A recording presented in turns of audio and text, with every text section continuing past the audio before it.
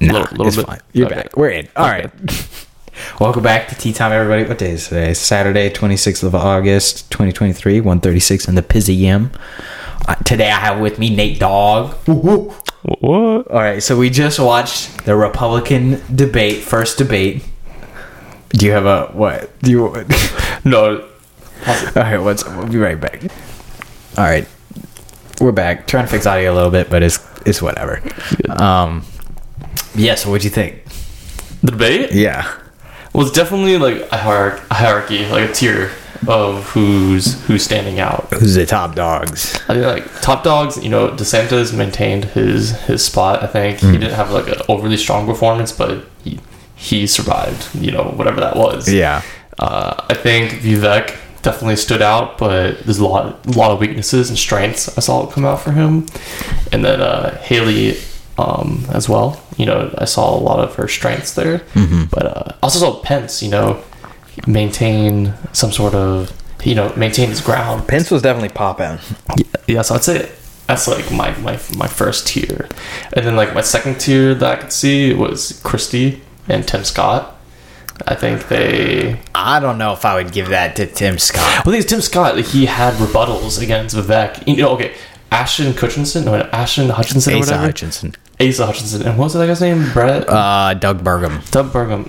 They didn't argue with anybody. They weren't even, questioned or anything. But Tim Scott, he was in multiple arguments. So that's why I put him in tier 2. Was he? Because I felt he was very like... He was. I would put him with Burgum and Hutchinson in that it was only when he was asked that he really came out. No, he got in one or two spats with Vivek. But the other thing, too, is like Christie would point back to him and, reaffirm things he said.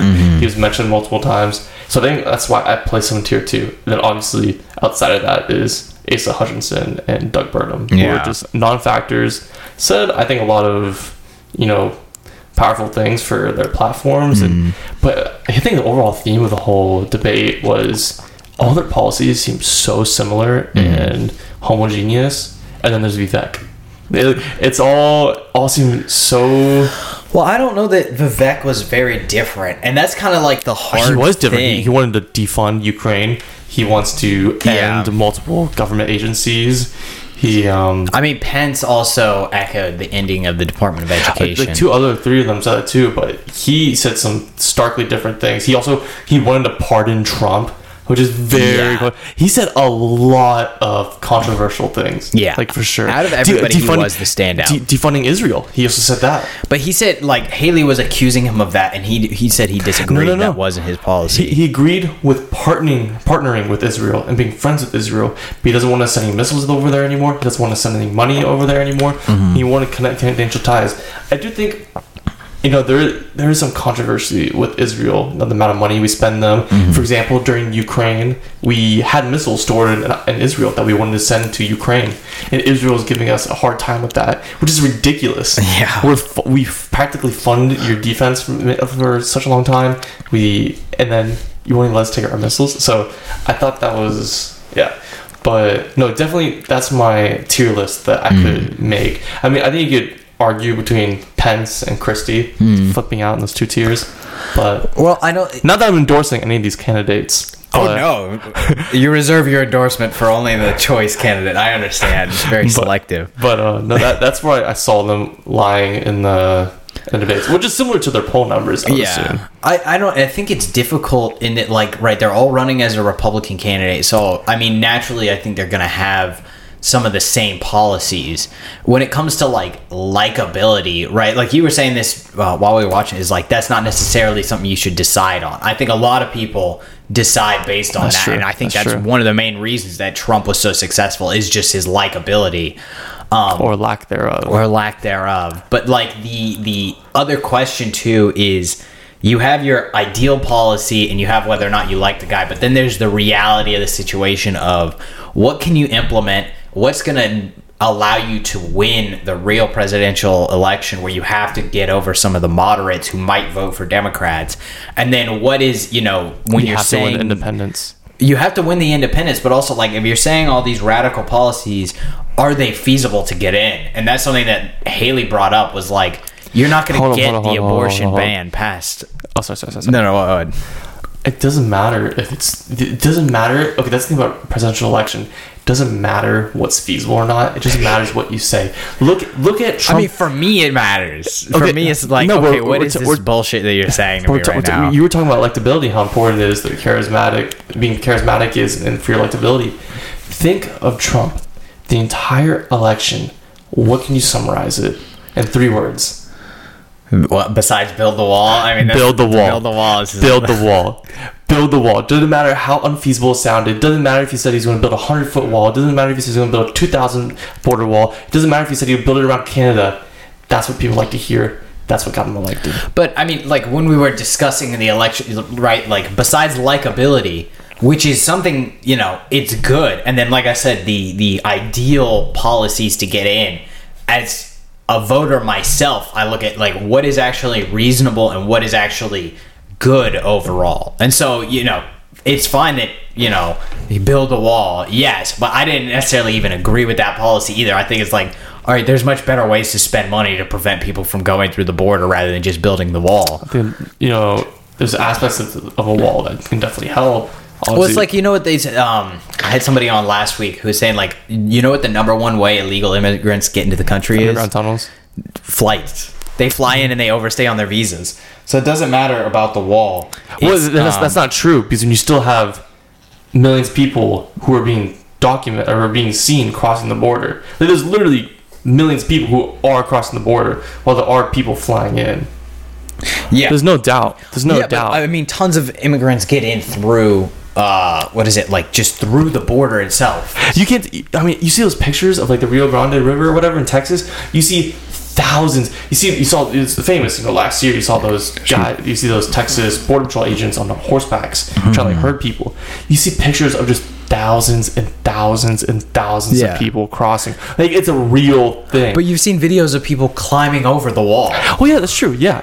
I think, like, to me, the wall was more of a message. visual. Yeah. It's like the TSA. It's there to make us feel good, but its effectiveness okay. isn't that big. Okay, in the big picture, when we're addressing, you know, the southern border and the wall and everything, what's it all stemming from? It's stemming from destabilization in these Central American and South American countries because of drug trafficking, cartels, and violence and poverty.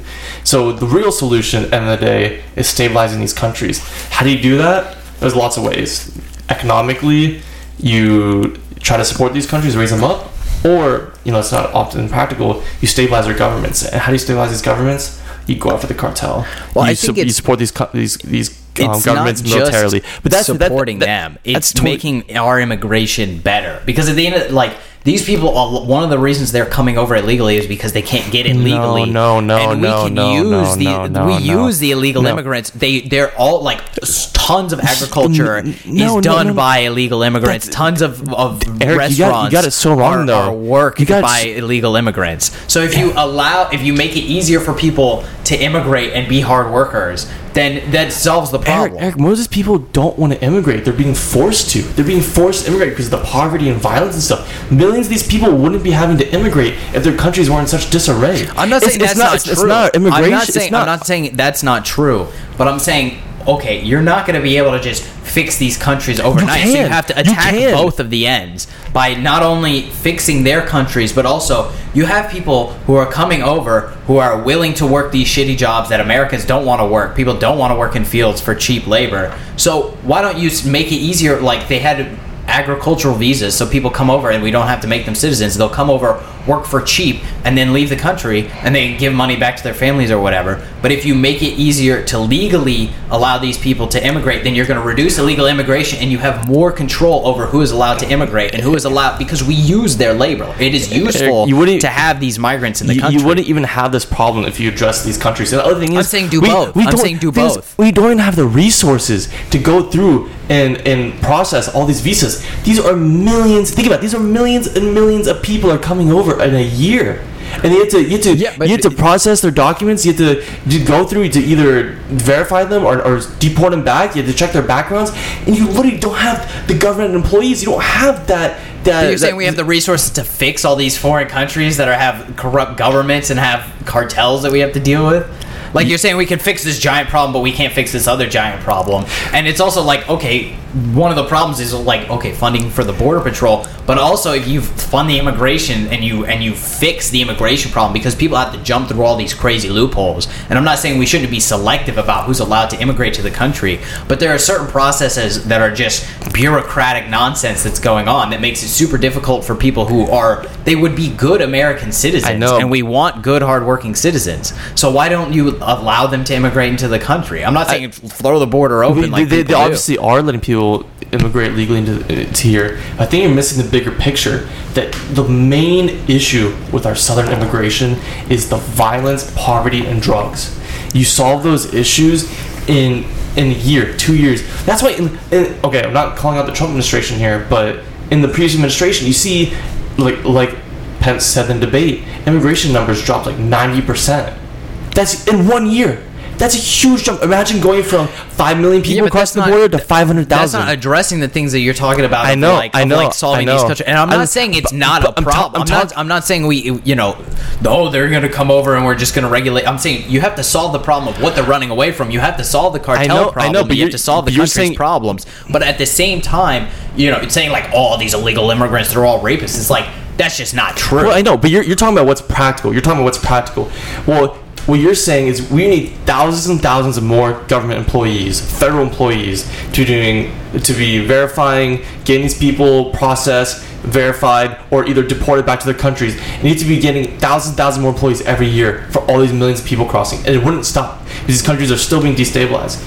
But if you funnel the illegal immigrants through illegal immigration, then one, you're defunding the cartels because they make tons of money by smuggling these people. Cartels make a bunch of money by smuggling these people. The vast majority of these people are just crossing over. A ton. There's an enormous industry that is funding cartels by paying them to smuggle people across. So you're defunding the cartels, however much you want to say, by making it legal. But also, like, these people, they go and they apply to immigrate through the country. There's tons of people who have been sent back while they were caught at the border. They were sent back and told, okay, go through these immigration forms. They were given an app, and the app doesn't even work, or they only have a certain amount of spots, and then the app glitches out when you're trying to get spots. So I'm not saying, make the federal government enormous, but what I'm saying is make it effective so that these people who deserve to come into the country, who we want in the country, make it so they can actually get in. And then once you make it so that people can do these things legally, they're going to have less incentive to do it illegally. Of course, we don't want them to have something to run from, but at the same time, we need to make it feasible for good immigrants to come into the country. We agree to disagree. I don't understand what you have against like having them come in through legal means. Because you're talking about legal means. So you're talking about over your solution to the current problem, or your way to address it would just be to legally incentivize these people to come over here. But that'd be legally incentivizing millions and millions and millions and millions and millions of people that we can't accommodate. There's already millions of people coming. People want to come into the country. You're not going to change that because it's a great country. Because our country can't support the millions and millions of people that are coming. But there's already millions of illegal immigrants who are going to get in. So you have to account, there are millions of people who are coming in whether you like it or not. It's what are you going to do about them? Are you going to make it so you have your choice of what people are going to come in? Are you going to make it so at least you know who is coming in? Because if you want to go out and weed, like they were saying, the 7 million immigrants who are already here, you're still going to have to fund federal institutions. It's just you're funding ICE rather than the border control. So you have under the Trump administration, you deport them back to Mexico and keep them in Mexico. But what I'm saying is, you have millions of people who are gonna come over. If you make it's illegal, they're still coming over now. So okay, fine, you can deport them, but you also are throwing away a good resource. And then you have people who want to come over and work for cheap, which is something that we use already. That's used throughout agriculture, and that's one of the reasons why food is so cheap, is because you have these migrant workers working on farms. I think you're missing the point where Chris Christie said there's already hundreds of thousands of people across the world waiting to immigrate into this country legally, because our capacity is being maxed out every year through legal immigration and illegal immigration from the southern border. We already have the capacity is not maxed out through illegal immigration. Your quote unquote good immigrants, which I don't think that's a great term. There are good immigrants. Your quote unquote term for this, for people who come here to work, it's already being filled up with capacity. People are coming and working. There's millions of people coming who don't have work. Millions of people who are coming to this country And I don't think that's true. it is true. Tons of people. What do you mean? Tons of people are coming who don't have work. There's tons of people. One, the people who immigrate legally. Like one of the main cruxes for them to immigrate is that they can do a job that nobody else in America can support, That's or not because true. they can invest. That's money. not. There's That so many, is- that so is many true. immigrants are coming over here, starving and in poverty, and don't even know what's over here, but they're leaving because they're escaping. Those are illegal immigrants. Those are people coming over from Mexico. I'm saying That's what okay, I'm talking about. No, you're arguing about the people who are coming over legally and That's coming not- and they're that's- not finding that's- jobs. that's not what I was talking about. the That's people, not what the I was people, talking well, about. okay, let's That's get it not what I straight. was The talking people who about. are coming over legally are coming over because they have jobs lined Yes, up, because yes, they have resources. yes. They're very selective Yes. about who can come over. Yes. Fine. Then there's a bunch of people who are coming over illegally, and a lot of people are in poverty and they're not doing anything. There's a lot of people who are working illegally here, who are doing jobs, and because they're working illegally, they're underpaid. And that's true. I mean, you've seen people abuse it. There was a recent, Yes. cleaner who was trafficking people and forcing them to work. Anyways, the fact of the matter is that one of the reasons why there's so many more illegal immigrants coming from Mexico is just the access. Fine. And I'm not saying, just throw the border open. But there is a certain amount of immigrants that you have to deal with from Mexico because it's so easy for them to get in. That's going to happen. You realize the majority of these immigrants are coming from Ecuador, But they're coming through Mexico. Yeah, They're coming through. I'm saying they're coming through the southern land border. That's but the source. they're not. They're not just immigrating because they're Mexicans and it's easy access. They're coming through Mexico because it's easy access. That's not what you said, though. Well, that's what I meant. The point is, you have a border that you have to secure the border, but at the same time you want to make it so that people choose to go through legal means rather than going through illegal means, because they're incentivized because of the bureaucracy and because of how hard it is to get into the US. Not only is it hard just because of the stringent requirements, which I'm not saying they're bad. Like, of course we want to make sure that we're only getting the best and brightest, but at the same time there's a lot of bureaucracy that goes on that just makes it for even the good citizens to come over into the US. And so you need to incentivize people not to migrate illegally. One, yes, that's keeping them from leaving their countries by making their countries better. But at the same time, you want to facilitate people who want to migrate legally rather than choosing the illegal route, because that way we can control it and then we know who's coming in. So there's certain problems that you're not just going to be like, no illegal immigration, just shoot them all. Like, people are going to come over either way. Like, you can't take an absolutist approach to it because it's just not feasible. That's not how it's going to work. So you have to say, all right, we're going to have to deal with a certain amount of people who are going to come in illegally, whether we like it or not. How do we persuade them to come through our routes that we can control? What? Okay. I mean, if you disagree, say something.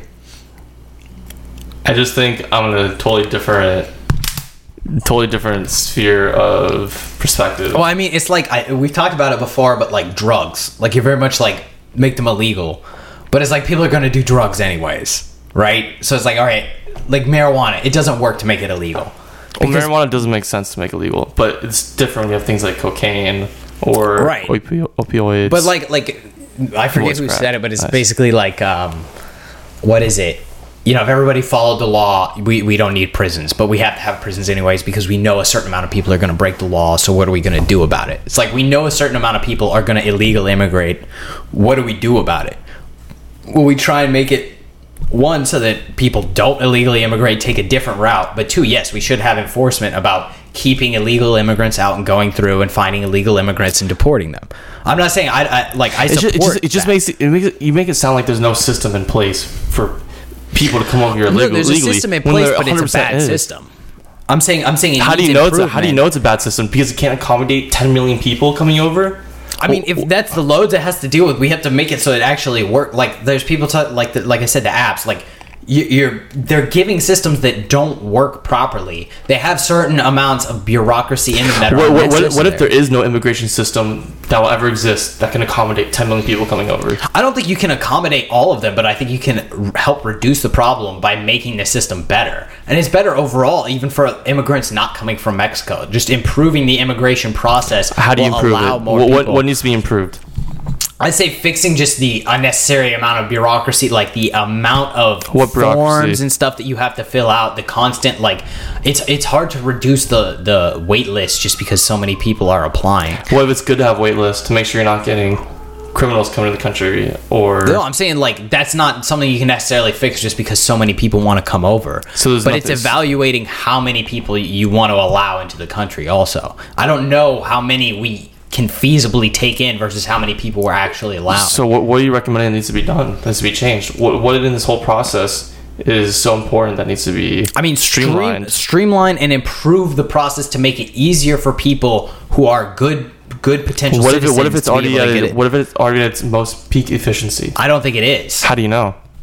Based on the people I've talked to who are immigrating to the country, they know that it's a pain in the ass to an extent. Like, Well, like, this Chris is Christie bullshit. just said that's the reason that is because we're maxing out our capacity for immigrants. I don't think we're maxing out our capacity for immigrants. This is what a government official is saying. This is what a presidential candidate is saying. They're talking about maxing out like illegal immigrant No, capacity. that's not what he's saying. But like, there's, That's not what he is saying. I think that's exactly what he's No, saying. that's not what he is saying. Because we can take like they're talking about like He's saying foreigners taking jobs. people have to wait months and years to come to this country legally because our capacity for immigration is maxing out. I don't think that's what he's saying. That's what he said. But I understand that there's a maximum amount of people that we can take. But it's understanding, like, why is it... Well, we need to figure out what that maximum is compared to how many people we're actually taking in. But dealing with Mexico specifically, you have to make it so that you have to deal with the illegal immigrant problem.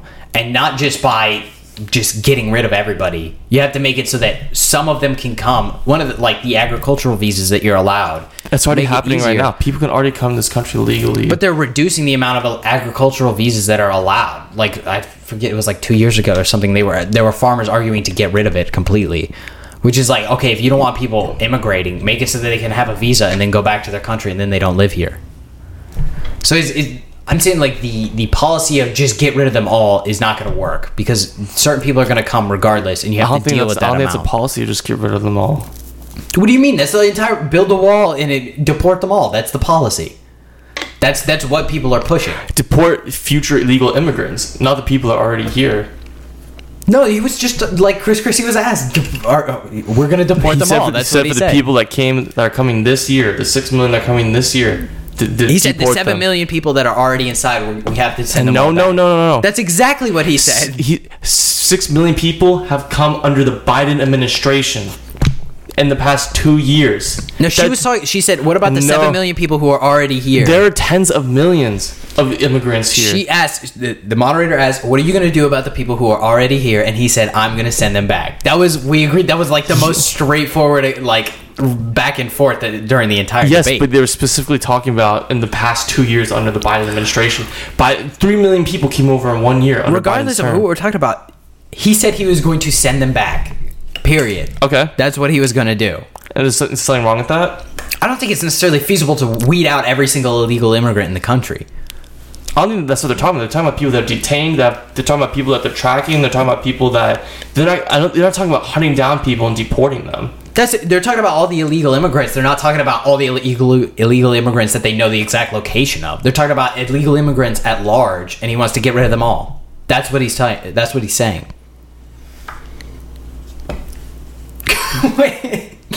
He's saying get rid of all the illegal immigrants. That's period. Okay. Okay. I don't think it's feasible to do that. I don't think you're gonna find them all and get them all out. Well, he's not saying to hunt them all down. What are you gonna do? Are they just gonna ask them to come forward? He said, okay, all the illegal immigrants, get them out. No, how are you gonna get them out? it's- You gotta find them all. Case in point, in the state of Florida, that illegal immigrant on Howard Franklin, who was driving a construction forklift and killed somebody or whatever. They found out he's a legal alien, tracked him down, and deported him. Yeah, but what he's saying Committed is a crime, get caught. They're not gonna Gestapo send people into the boroughs and try to find illegal aliens. They're gonna send people they back. already do that. That's what ICE is for. They go and they find illegal immigrants and they deport them. That's what they do. That's what they used to do. What do you think they do now? They just twiddle their thumbs and say, I hope an illegal immigrant comes up under today. the Biden administration, yeah. Yeah, but that's not what that's not the policy that they're presenting. Should we move on? We should. I mean, this sounds like a circular. I don't know. Like, I think there's a place to find agreement in that, okay, yeah, we can't have just illegal immigrants coming over willy-nilly. Like that, I think we at least agree on. It's how do you fix the problem?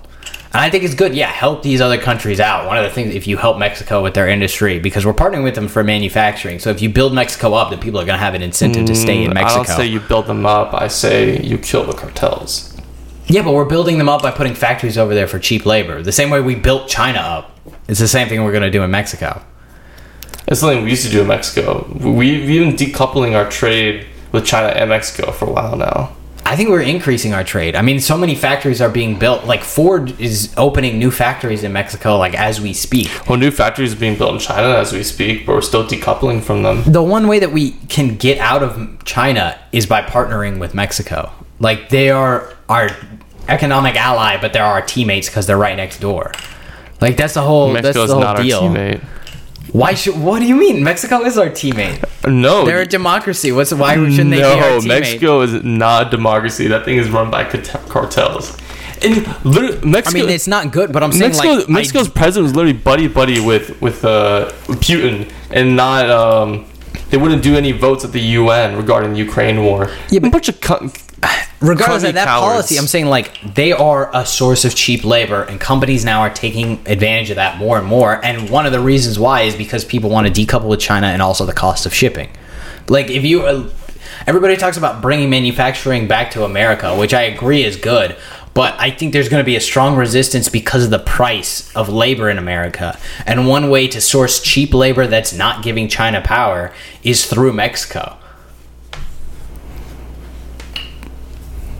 What? Yes or no? Like, that's true. It's useful. It's good for us. You want to take China out of the equation, still have cheap shit? Mexico. And then you'll build up Mexico's economy, and then people won't want to leave Mexico. And there you go. Mexico's not our friend.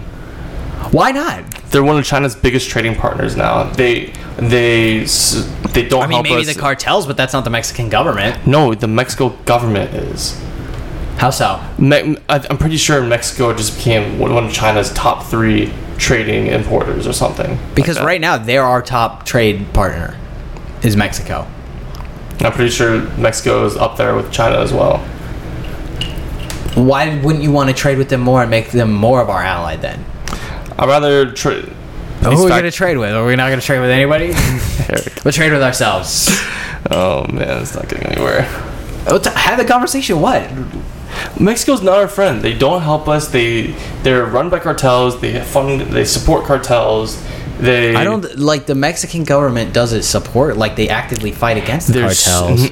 There's a lot of corruption in the government. There's so many cases of corruption and the president working behind the scenes with cartels. Yeah, and, but I think like at large, like the general idea is the Mexican government is against the cartels because the cartels represent a different like source of power that's kind of usurping the Mexican government. I mean, the military doesn't even challenge the cartels half the time. I mean, they're in collusion with them sometimes. I think, yeah, but they're also afraid of them. Yeah, I mean, that's what I'm saying. The cartels practically run the country. It's a joke. Yeah. But like, that's not, I don't think that's a reason to be against Mexico at large. Is like, you'd want to partner with the government to strengthen like the legal system versus and depower cartels. You know what needs to be done? Like Asa Hutchinson was saying, and DeSantis was saying, and other candidates were saying, he put economic pressure on Mexico in order to make them cooperate with us and take out the cartels. I agree with that. We want to pressure Mexico to take out the cartel. Yeah, we have to make sure that they take out the cartels. And pressuring Mexico is not increasing trading cooperation with them. It's not building more factories in Mexico. It's doing the opposite. And so they comply with us. You have to it's a give and take though. I think if you incentivize them by building factories but then threatening to take them away, or threatening to take away deals, like you gotta use because if you just tell them go fuck yourself, they're not gonna do it. They just nationalize any industries. You know, that's what I don't think they like. I think that you have to provide them an incentive. Like they're not going to do it just because we asked them to. They're going to tell you to go fuck themselves. We provided China 20 years of incentives by building them up, letting them steal our technology, and now they're our biggest adversary. In the real world, incentives seem nice, but it's pressure. It's pressure and strength. But you pressure them through incentives. Like that's what we do all the time is threatening to take away things that we give people. Yeah, and then other countries will come in and take gifts from them. You threaten to take stuff away, and they just keep it for themselves. That's what happened. That's what's going to happen in China and Africa with all the resources they have claimed over there, on all their land leases, all the factories they have over there. The moment that China starts calling up their debts and threatening these countries, they're just going to nationalize it and keep it for themselves. But that's one of the reasons why we have so much power with Germany and with Japan, is because we gave them a ton of money after World War II, and now they're our best friends. Same thing with South Korea, is because we have such great trading partnerships with them. That's why they're totally incentivized. Different geopolitics and economics. That was such a different time that we live in now. What's the difference between like offering to build them up if they give us what we want? Like, we can offer to trade with them, and then if we do that, because they weren't our adversary. They weren't our adversary. China and Mexico are not our friends. Germany and Japan were defeated, crippled, and broke countries. I don't think Mexico is necessarily our adversary at this point. If anything, they're on the middle ground. The cartels that run Mexico are our adversary. The trade deals we make with Mexico do not help us. I wouldn't say that government does not help us. That government is directly responsible for thousands of Americans being killed every year. Mexico and the cartels aren't synonymous. Like, you can empower the Mexican government while depowering the cartels. And if you empower the Mexican government, that's how you fight the government. How can you do that when they work in harmony with each other? But they don't necessarily work in harmony with each other. That's one of the reasons why we were able to take El Chapo's son, is because the Mexican army interfered. And, like, the Mexican cartels, like, shoot at the Mexicans' military planes. Like, there's a conflict between the Mexican government and the cartels. And so we need to empower the government to fight the cartels. Like, they have their own terrorists, so you want to empower the government to fight the cartels. But what happens when you empower the government, but it's actually empowering the cartels? Well, you don't want to. You don't want to do both. That's why you have to go after the cartels. I'm saying you go after the cartels, and one of the reasons why you don't economically incentivize the country first. Well, if you incentivize them to do legal industry, then less and less people will want to work in the cartels. Because one of the main ways to make money in Mexico is by working as a cartel, because their industry is so shit. That's like in the inner cities. One of the reasons why people go and they work in the fucking drug gangs is because they see all these people. Oh, you're not going to get rich working at McDonald's, but I see this guy in my hood who's rich because he sells drugs. So why would I go and work at McDonald's when I can sell drugs and make more money? Like, you have to give them an opportunity to make money that's not through the cartels, while at the same time fighting the cartels. So it's the carrot and the stick. Give them the carrot to get them away from the cartels, and the stick to say, all right, if you join the cartels, we're going to shoot you in the face. You give them both. And then, you send your own troops down there to fight the cartels. And if they just get a carrot from somebody else, they ignore you. You stick a needle in their back, they pay attention. It's both. But if you go ahead and say, go fuck yourself, Mexico, then that's just pushing them into China's arms. And they're already doing that right now. So you have to draw them out of China's arms. They don't want to. You want to be allies with Mexico and make them an enemy of China. That's not the case, though. It's not what we have in the 21st century, Eric. You're thinking too positively about it. What do you mean in the 21st century? People are willing to deal if you give them something that they want and ask for something in return. We've been trying to negotiate with Mexico for decades now. The past few, with NAFTA, the new American trade deal, the new deal under Trump, and they just aren't compliant when it comes to the southern border, when it comes to upholding immigration laws, when it comes to dealing with our cartels and the violence down there, when it comes to cooperating with our government, when we have citizens that are trapped over there. They aren't cooperative and helpful towards us. I mean, obviously, this is, granted, I'm taking all this to a logical extreme. Like, obviously, there's a lot more nuances and everything. Like, I'm taking it to a logical extreme for the sake of the argument. I think, but my emphasis is that I don't believe providing incentives to Mexico will benefit us in regards to immigration. I think the U.S. needs to take a hardline approach. But you don't think, like, if Mexico was a better place to live, more immigrants would want to stay there rather than coming to the U.S.? Especially if you have a hard border policy. If you make it so that people want to stay in Mexico, then there's going to be less people who want to cross the border. Like, does that make sense? We also realize, I think you're also forgetting, majorities of immigrants are coming from Mexico. Like, coming from Central American countries. But that's the same thing as, like, if it's good to Honduras, stay even if they come from Honduras, if it's good to stay in Mexico, they'll be like, oh yeah, like, this is good enough. I'll stay here. It's nice here. Why would I go ahead and cross the border when I could just stay here? Especially since it's a lot easier to get into Mexico than to get into America. Like, Mexico could function as a buffer of just catching everybody because everybody's attracted to Mexico versus like they go through Mexico and they're kicked out of America and they're stuck in a camp and they're like, well, I have a job in Mexico and like I kind of like it here. I speak the language and everybody doesn't hate me here. It's like that could work, right? Like, does that not make sense? Then what happens when it's not solving the problem? Like, how is it not like, I don't understand. There's still immigrants coming from Ecuador and everywhere else. Yeah, but they're coming into Mexico and they're sticking in Mexico, and then it's more of Mexico's problem with the illegal immigration. Mexico doesn't want to keep them; they just force them out. Well, I'm saying the people want to stay in Mexico. You want to incentivize people to stay in Mexico rather than incentivize them to come over to America. How do you incentivize them to stay in Mexico? By kicking out the cartels. Yeah, I'm saying we should. I'm saying we should them. fight the cartels, but at the same time, a major industry is the cartels.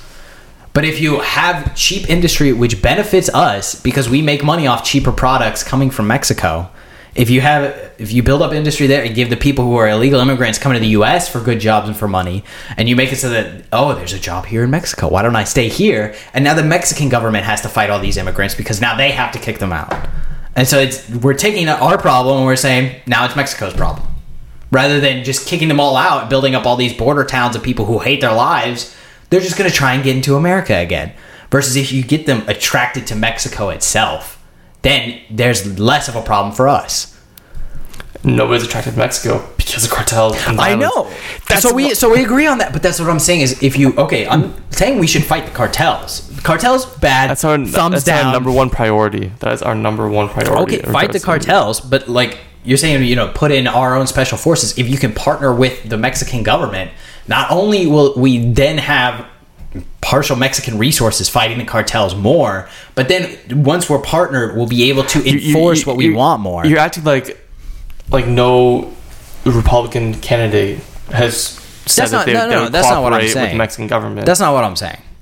I'm just saying, like, as our policy in general, like, just objective wise, not speaking like in regards to like the Republicans, but I'm saying like, okay, the way to fix the Mexico issue, yes, defeat cartels, partner with the Mexican government to defeat cartels, and then we'll be able to watch the Mexican government more closely because they're our partners. We'll be able to spot corruption, and now that they're working with Americans, they're going to be like, oh, we're going to go do this for the cartel, and the Americans will be like, no, we're not going to fucking do that. And then at the same time, you're building up Mexico, so people are less incentivized. If you have all these people immigrating from Mexico and they have jobs, or you have all these people going through Mexico and they can get a job in Mexico. That's what you want from a geopolitical standpoint. You would want a built-up Mexico, but you wouldn't want that when there's cartels in the country. Well, that's why we're getting rid of the cartels. But you want that first. Why not do both at the same time? That's dangerous. Because what if I think it's hard. What if a presidential candidate comes in and doesn't want U.S. involvement in Mexico? There's fatigue from Ukraine. We have a conflict in Taiwan. You pull resources from Mexico. Then you have a more economically developed Mexico that's not our friend, that doesn't like us because we were involved there. You have cartels who are re-empowered, reinvigorated, and our southern border is in chaos. I think saying that Mexico's not our friend, I think once they see the benefits of the plan, they're going to come over more to our side. And that's another thing. I know you don't want to be allies with Mexico, but like, no, you're missing my point. I know you're saying what if the resources get taken away midway through it? Now we have all these resources there, and now they're not defended. I understand what you're saying. I'm saying it's like Afghanistan. Leaving that country, the Taliban, and leaving them with our weapons, our airplanes, our helicopters, our missiles, our rocket launchers, and leaving them empowered there, and all the chaos. But this is a different conflict than Afghanistan. But it's the same type of case. If you were to build up Mexico economically, like we did in Afghanistan, and you left them. What economy did we build up in Mexico besides heroin production? We didn't do anything for their economy. I'm saying if you build up. But you're saying it like we did that in Afghanistan, but we didn't build up the Afghanistan economy. What do you mean? We helped them rebuild infrastructure? We gave them billions of dollars in supply and aid? Of course we did. Dude, their economy is dog shit right now. All they did was sell heroin. Eric, They don't have, especially compared to. You can't simplify the argument that little. You're equating Afghanistan to Mexico when the industry is completely different, right? It doesn't matter. Afghanistan is a bunch of rural tribes versus money. The industry that already exists in Mexico. You're missing the principle here. I think you're missing the principle. You're equating. You're saying, you can't equate Germany to Mexico. Meanwhile, you're equating Afghanistan to Mexico. Eric, this whole argument is on the premise of giving a carrot on a stick to Mexico. That's the whole principle. And that's exactly what we did in Afghanistan. That's not what we did in Afghanistan. Eric, are you serious right now? Afghanistan is not the same industrially as Mexico is. Period. Eric, we don't have trade relationships with Afghanistan. We already have enormous trade relationships with Mexico. Mexico's economy is way bigger than Afghanistan is. It's the same principle. Eric, how many billions of dollars do we give Afghanistan? I don't know. How many? Tens of billions to hundreds of billions of dollars. And now Afghanistan is a threat in the Middle East, and they have a modernized military. Courtesy of the U.S. That's because we left American resources over there. We left military resources. I'm bringing that same principle to Mexico. No. I'm saying that's not what we're gonna do in Mexico. I'm saying, I know what you're saying. What if we pull out? No, you're not listening to me. Yeah, I am. You're not listening to me. You said my analogy was not applicable. It's not applicable. This is all right. This is what it is. Mexico's industry is different than Afghanistan's industry. Doesn't matter if the industry is different. It's the same principle. Carrot on a stick. Same principle, Eric. Carrot on a stick. It's money. It's money. It's money on a stick. It's the same thing. It's different.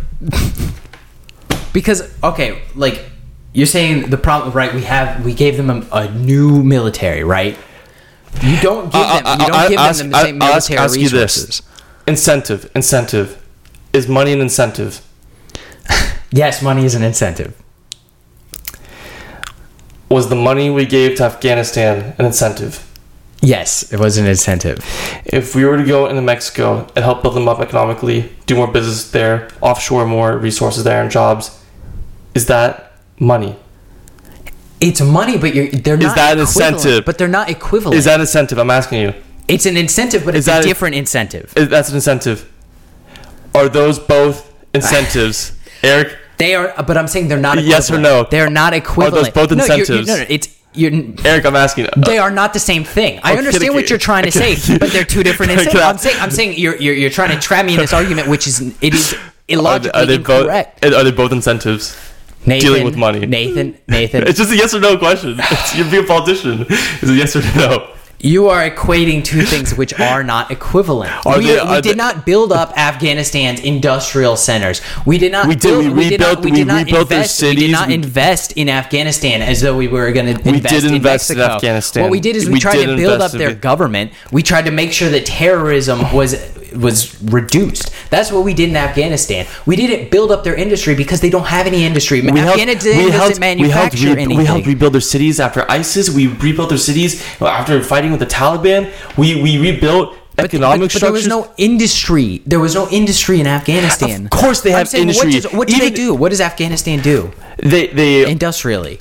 They probably drill oil. They have whatever small industries they have. The whatever minute industries they have, they have trade with China, they trade with other Middle Eastern countries. But you know how Afghanistan, it's very mountainous. They don't have any besides I think it was Kabul. You're simplifying Afghanistan when this country has real developed cities. You're treating it like a rice field. It is not a rice field. Listen. I don't want to this is going into an argument. I don't want this to be an argument. I want it to be a regular conversation. So I just want to go through it step by step. So you work out the details first before we make the large decisions. Try to make everybody happy-go-lucky, okay? We're friends. We're buddies. Relax. It's just frustrating. I'm using logic, too. You're frustrating me at the same time because you're trying to get me to agree to points which I don't agree with, and that's where the differences are coming. I showed you logically they're both incentives. You son of a bitch. You agreed. No. Okay, this is what I'm talking about is all right, Afghanistan industrially isn't as built up as Mexico. Okay. Can we? Okay. Yeah. Okay. No. Yes. Don't. Yes. Okay. Yes. Motherfucker. Chill. Have a brain pill if you want one. Relax. Have some water. Relax. Relax. We're buddies. Come touch my hand. Touch it. Touch it. Touch it. Oh, you got some moist hands. Okay. I was not expecting this much of an argument. Okay. Afghanistan, their economy is different from Mexico. Can we at least agree on that? Yes. Okay. The work that was done in Mexico, or in Afghanistan, why did we go over to Afghanistan? Terrorists, right. Which I don't even really think. Why we go to Mexico? Terrorists, cartels, terrorists. Are they both incentives we're talking about? No. Yes. Slow down. No. Is there an analogy? Yes. Nathan, chill. So, Afghanistan is not a trading partner like Mexico is. Afghanistan doesn't have any major industries. They don't have giant industrial centers. Their main export is poppy for heroin, which went up with the U.S. being there, so you could argue that we built up their economy that way. But the main thing we went over there to do was fight terrorism, which we failed at, and now the Taliban, which is the major terrorist cell, took over Afghanistan. Excuse me. But they don't have any, giant industrial force that we would want. And we're so far away that they don't have an immigration problem going on either. But in Mexico, we're already trading with them with industry. We already have industry built up in Mexico. And now they have something that's fighting the government similar to the Taliban, that is the cartels. And so we want to go in there and, yes, fight the cartels. But at the same time, you want to incentivize people away from going into the cartels. And one of the reasons why people go into the Taliban is because they're so disenfranchised and they feel like, oh, my country is war-torn or whatever because of the U.S. and because there's no good jobs out there. And so they go into these radical ideas. A lot of the ways people do that in America with radical ideas. So you want to incentivize people not to join the cartels. And the way you do that is by building up industry. Did you listen to any of that, or are you just on your phone? I listened to all of that. You maintain the interests of people to live in Mexico by improving their infrastructure, keep people disinterested from the cartel, and have other options in life. And they're not equivalent to Afghanistan, though. What I was just reading about was how many billions of dollars you put into Afghanistan, rebuilding their economic infrastructure and investing in industry there. $145 billion going into Afghanistan, rebuilding their government ministries, economic infrastructure, buildings, factories, and jobs, and training people for training managers, training teachers, training people for the workforce. $145 billion. And it was one of the biggest backfires in U.S. history. Now, all I'm saying is, I think that's applicable to Mexico, and it's a very compelling analogy. So you don't think building them up economically will work? I think it would. I think it would work. I think it would work in unison with. This is what I agree with you. I think it would work. You invest in you invest in Mexico. You make them all the jobs offshore in China and everything offshore to Mexico, to your neighbor right next door. But at the same time, you go after the cartels and you make the government work with you. That's what I was saying. But my issue is we don't live in an idealistic world. My concern is that you have finicky U.S. foreign policy. Because the U.S. foreign policy for the past 300 years, if you had it, it's always been finicky. Our support for England, our support for France, wishy-washy. Our support for organizations like NATO, Trump wanting to pull out when that's something we founded. U.S. foreign policy is known for how fickle it's been. It's only in the past 30 years where it's really become more solidified and not so finicky. But my point is, setting aside Afghanistan. Yeah, I'm just saying is, you have the case in point of Afghanistan. What if we in 4 years, a global recession, China cuts trade ties. We cut trade ties with China. The whole world's going global recession. You have global recession. You have Russia being a threat in Europe. You have China trying to take Taiwan. If you have all this going on, you don't have the resources to be diverted to Mexico, and you're building them up, you're essentially building up a failed state like the Taliban, where you have a government in control that's not friendly towards you, and with powerful cartel members there. That is the concern. No, that's a good concern. I think you're right. But it's how, what other options are there, and how do you make it? Because I think Like the other options are you take a year or a year and a half, and the U.S. government, because we think about these cartels, we know where most of these guys are. We know where most of them are based. They're just not touchable, because these Mexican cartels, they threaten government officials, they threaten judges, they threaten citizens and stuff. They're untouchable. But that's how they can find people like Pablo Escobar. That's why we know where so many of these people are.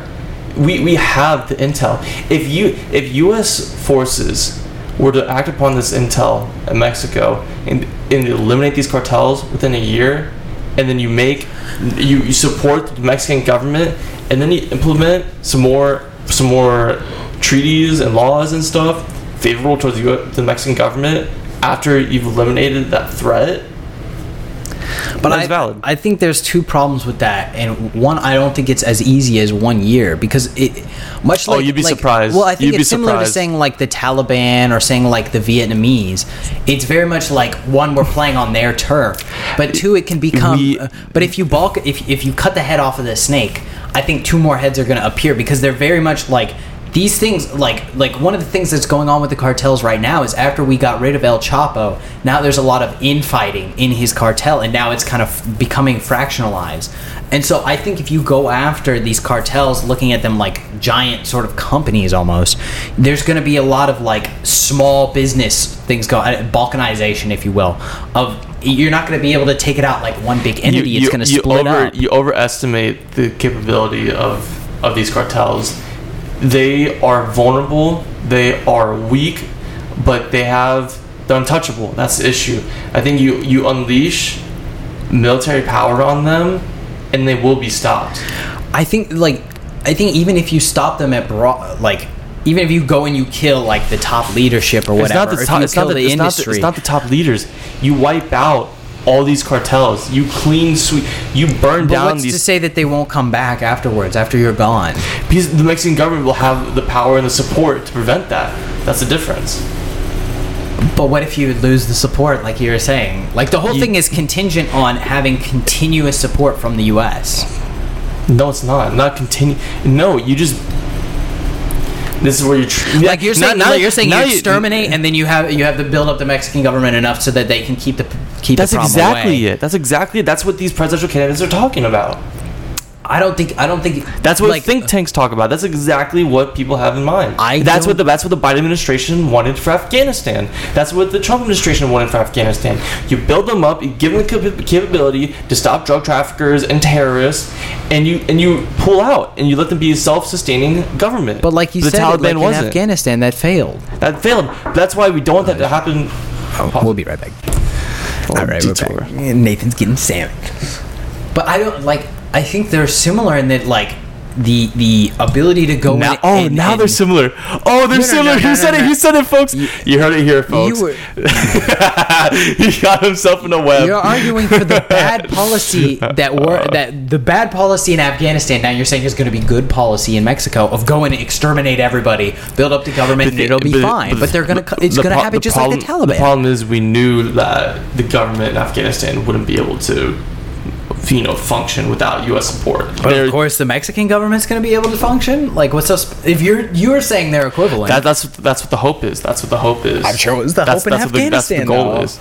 So what? Your emphasis is that we stayed in Afghanistan forever, a forever war. That every like 90% of U.S. citizens don't support. That's what you want from Mexico. No, that's what Eric. Fuck, why'd you say my last name? You dumbass. Alright, 59 seconds in recording. You stupid ass motherfucker. So what I'm saying is that Mexico is different from Afghanistan. That's why different policies will work. One is we have the industrial base is a lot more powerful. There's a bigger seed there. I'm saying we go after the cartels, yes, but I don't think it's going to be a 1 year and done situation. I think it's going to take a lot longer than that in order to get rid of them, because they're so built in. They're in every single little hole in Mexico. It's not just like, oh, you go to the corporate office and burn it down. It's much like going to Vietnam and trying to extinguish the Viet Cong. You have all these people. It's their territory, and it's super easy for them to hide. So you know what I think should be done? What I truly think should be done, Eric? What? I think we should annex Mexico. I don't think so. I think annex Mexico, make Puerto Rico and Mexico are 51st and 52nd state. All of Mexico is going to be one state. They're all the same. Fuck 'em. You know, we can keep the states Mexico has right now. They have like what 11 states or something. Who cares? Well, one by one, we'll make them states. We'll make Puerto Rico a state. We'll annex Cuba and make Cuba a state. I think there's going to be some countries that have problems with that. What? Cuba have a problem with it? That's You don't want to build up Mexico. You just want to take them over. Sure, that's the ultimate solution. I mean, I think okay. At least we agree on getting rid of the cartels. Yes. I think it's going to be harder than you think it is. With military intervention. But if you at least, I mean, that's kind of building up Mexico in a way and aiding the government's power. But right, we want to win them away from China. Well, think about it. I think a lot of Mexicans would like to be part of the U.S. government. They would get Social Security, they get Medicaid, you would get... But the governments, I don't think, would want it because of all the corruption money that they get from the cartels. Yeah, but I think that'd be so interesting, though. If you have the Mexican populace have a vote to be part of the U.S., I think the majority would... I don't know. I can't I think say. there's a lot of nationalism, and I think like there's been such animosity between Mexico and the U.S. throughout all of our history. That's debatable, though. There's Americans that love Mexico, Mexicans that love America. I mean, I think it's debatable. I mean, Puerto Rico. I mean, obviously because they're part of America, they want to become a state. Yeah, but that's because they're getting boned by the fact that they're a territory. I think if they could be their own country, they would probably go for it. At least the Puerto Ricans, maybe not the quote unquote Americans in Puerto Rico, if you will. Not that they're not Americans. Blah blah blah. Technicality. I think though, if I don't know, I can't say this. But I would be very interested to see if Mexicans were given the chance to vote for Mexican and American citizenship and they see the benefits of American citizenship. I mean, pension, I think the votes Social for Security, yes by the border, like I think you'd see a lot of votes for yes by the border. But that I think is because a lot of people are trying to get over to America. I don't know. You might have the majority of people, say yes. I think you'd be surprised. I really don't think so. I think you'd be surprised. It's like asking Canada to do that. I think a lot of people can't, I think there's so much nationalism there that they're like, no, I don't think it would go over.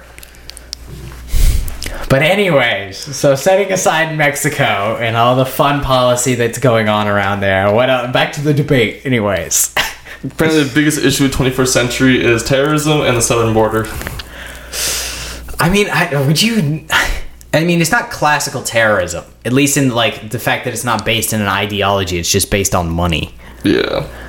Isn't that what it's all about at the end of the day? I'm just kidding. No, it's not. I'm curious as to what if we were to fight against China, at least politically or policy-wise, when it comes to the fentanyl chemicals, how much that would reduce the strength of the Mexican cartels, and would that partially solve the problem? Not really, because the fentanyl has only really become a thing in the last 5 or 6 years, and the drug trafficking trade has been, and it's always been cocaine, heroin, and stuff. I wonder what happened in Colombia, because their cartels have been reduced a drastic amount, and it's not like people aren't doing cocaine anymore. There was a war on drugs there. A lot of them were wiped out, big time by the government. Big time by the government. So working with the government, yes. we can get rid of the cartels. Yes, bingo. But I also think it's useful to build up in the industry. Well, we're going to get into the big fucking thing in Mexico all over again. Anyways. I don't know. Okay, so education. Should we go back to the candidates here? Yeah, I guess we can go back to the candidates. I don't even remember what we were talking about. The last thing we got to were the tiers. Yeah. Would you agree with my tier? Do you agree with my tier? I think I would put... Maybe it's because I like him. I want to put Chris Christie in his own little tier. There's the top 3. There's Nikki. Well, top 4, I guess. I don't know if I would put Pence, Christie, and Haley. I would put as their own tier, and then Ramaswamy and DeSantis I would put as the top tier, because they have more than 10% of people in the Republican Party like them, versus Pence and Christie and Haley. I think Pence and Haley have more than Christie, but they're all kind of mid-tier. Tim Scott has a lot of the Republican Party money. He's got a lot of money. He's got a lot of money. He's got a lot of percent, but I just don't see him standing out enough to really beat up where Pence is. So you would change the tier to DeSantis and Vivek on top, and then a second tier, Haley, Christie, and Pence, and under that Scott, and then under that, No, I put Scott with Burgum and Hutchinson. Okay. Because I think Scott is just money. Nobody really gives a shit about Scott. Nobody cares.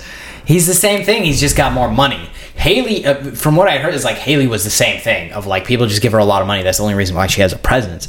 But now after the debate, I think she's coming off as the moderate, and then also the woman wow factor, which I don't know that that's as important in the Republican Party as it was in the Democratic Party. But I think it's definitely something. Ceiling. Yeah, I mean, but it's definitely a factor, I would say, because there's obviously women in the Republican Party. Oh, please don't. But yeah, her, Pence, and Christie. I think by and large, people don't like Christie. Just in general, I don't know exactly why. It's because this whole Trump thing. Yeah, it's because he's anti-Trump. I guess same thing. Well, they're all anti. At the end of the day, to a certain extent, I mean, Vivek is pro-Trump. Vivek is pro-Trump. DeSantis is just net He's neutral. trying to keep his mouth shut. He's thrown some jabs at... He agreed with Mike Pence, but very begrudgingly, very quickly. Yeah. I got no beef. Got no beef. And it was good, no beef. Anyways. That was so funny. But you see, clearly against him, Asa Hutchinson and Chris Christie were the only two to really come at him. Maybe coming at Trump. Yeah. Just. I mean, I think Christie a lot more. Well, no. Hutchinson literally said Trump was not qualified. Yeah, he was disqualified from the presidency. That's true. And he was the only one to ask everybody in the debate stage, would you promise not to vote in a felon or whatever? Yeah. And I think Haley said before that she would vote in whoever was the nominee. So yeah, she was saying like leave it to the people. I think almost everybody except Asa raised their hand when they said like if Trump was made the candidate, would you vote for him or support him? To the audience, I really, really did not like how they were all defensive about the competency test. I really did not like that. That sounded like some behind the scenes. I don't know about the competency test. I like Pence saying that all of Congress needed it, but then saying no, we don't really need it. No, he's right.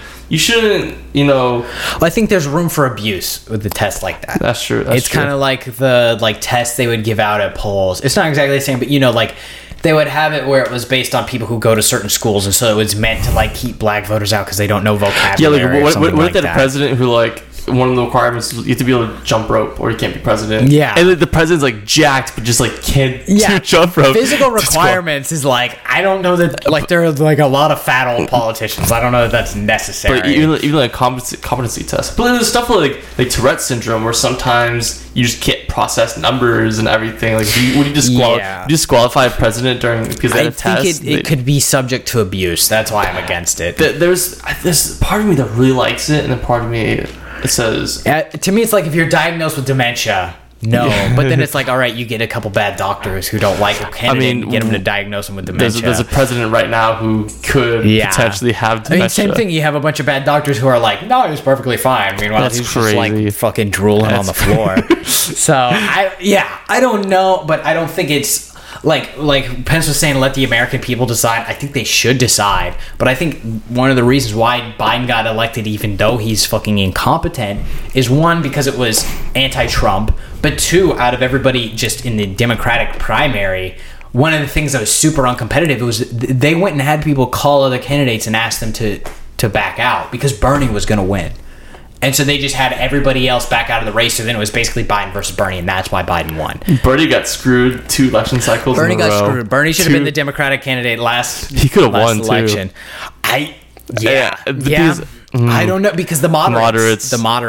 It's interesting. It's interesting, but feel the burn. He never got a chance to. And just listening to him, because he was on the Joe Rogan podcast, and listening to him, it was kind of this guy's not crazy.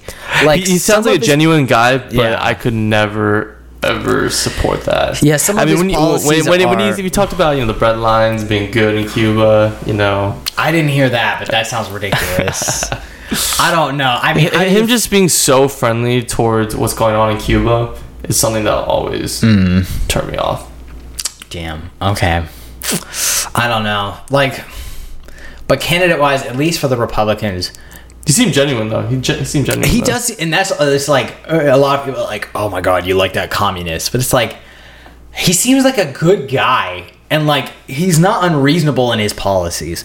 Like I think when it comes to like healthcare, the case he makes, while the implication or implementation might be bad, at least the case he makes about the money that's wasted in the healthcare system and the way that it's predatory, I agree with. Yeah. I think the healthcare system is fucked. Insurance companies are fucked. I think everybody agrees with that. Everybody agrees with that. Oh, and he said Bernie said some crazy stuff about Cuba, but he said one of the things he said is, you know, there's a lot of folks in Cuba who are illiterate, and you know, Fidel, you know, put in a good literacy program and made the majority of the country literate. It's like, what person couldn't do that? Like, what person couldn't make a literacy program good? It's just the absurdity of, you know, giving any sort of praise to the Fidel revolution is just absurd. And he's never walked back his comments saying the truth is the truth.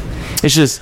I don't know. That's the commie in him. While I'm against Fidel, obviously, I guess it's like credit where credit's due. I mean, anybody could have done it. Anybody could have done it. And like you say, anybody could have done it. But like, it's the person who did it that gets the credit.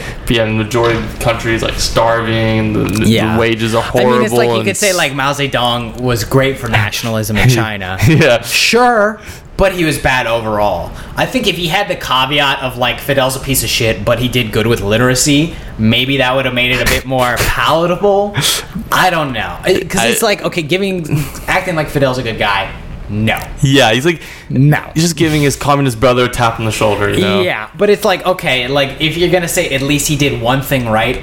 It's like I guess. You know, Mao Zedong, you know, he developed China, he made it an industrialized country, but he killed 30 million, 50 million and people. And that wasn't even Mao Zedong, that was Deng Xiaoping when he opened it up to fucking capitalism. So it's like, but I don't, like, I guess credit where credit's due is like, okay, if he was good for literacy, okay. I mean, Hitler developed, you know, Germany's military credit. Great for German science. Great. But at the same time, he's Hitler. So I guess if you add that caveat with the Fidel, he's still Fidel. I was like, okay. He's still Hitler. Fine, Bernie. I don't know. But back to the it's like, okay, who do you think has a real opportunity to defeat Trump? I mean, at this point, I think by and large, people are saying it's impossible. How do you fix that, though? Because personally, I don't want Trump to win.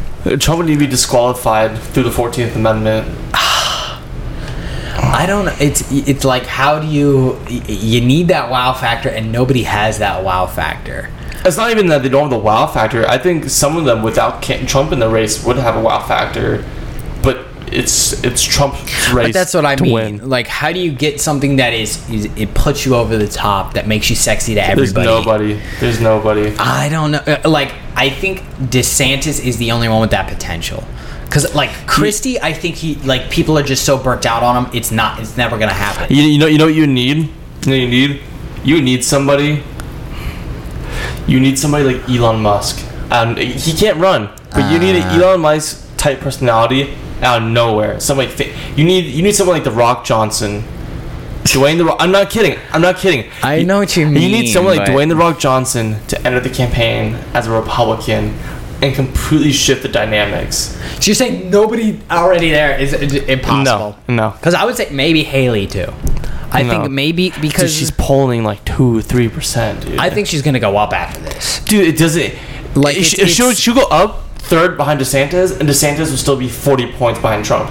I think if you can build up, because like I'm pretty sure in the beginning of 2016 Trump wasn't the number one candidate, right? Ben Carson was leading the pack, and then Trump just built and built. And that's like maybe people are saying about DeSantis. It was Jeb Bush, Carson, and Trump who were in the front, and then Ted Cruz. It was Jeb Bush, Ted Cruz, and Trump. But when the primaries actually started, it was Trump, Ted Cruz, and Carson. So there's still time. It's just, what are you gonna do? Because like the way Haley came out, is she was very moderate, but she was also aggressive. Dude, at the same time. There's no way of beating Trump. A Republican president. He was a president. He's too glued in people's memories. But dude, you have the majority of the Republican Party that doesn't even know there's more than 3 candidates. They don't know the names of anybody else. It doesn't I had matter. heard in polls that Trump's only polling at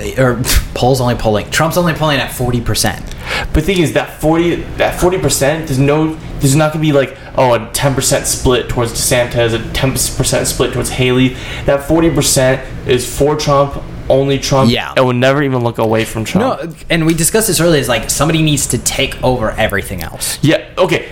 So if you had a race, if there's any chance, okay. If you wanted a chance to dethrone Trump, it's only 2 candidates, in my opinion. 2 candidates. 2 candidates. DeSantis or Haley. Not Ramaswamy. No. Ramaswamy. Him over Trump? He is Trump. Trump's the best president of the 21st century. Yeah. Trump will have that on every single... Okay, this is how you know... Ramaswamy endorses Trump. There you go. Boom. Like, that's how you know the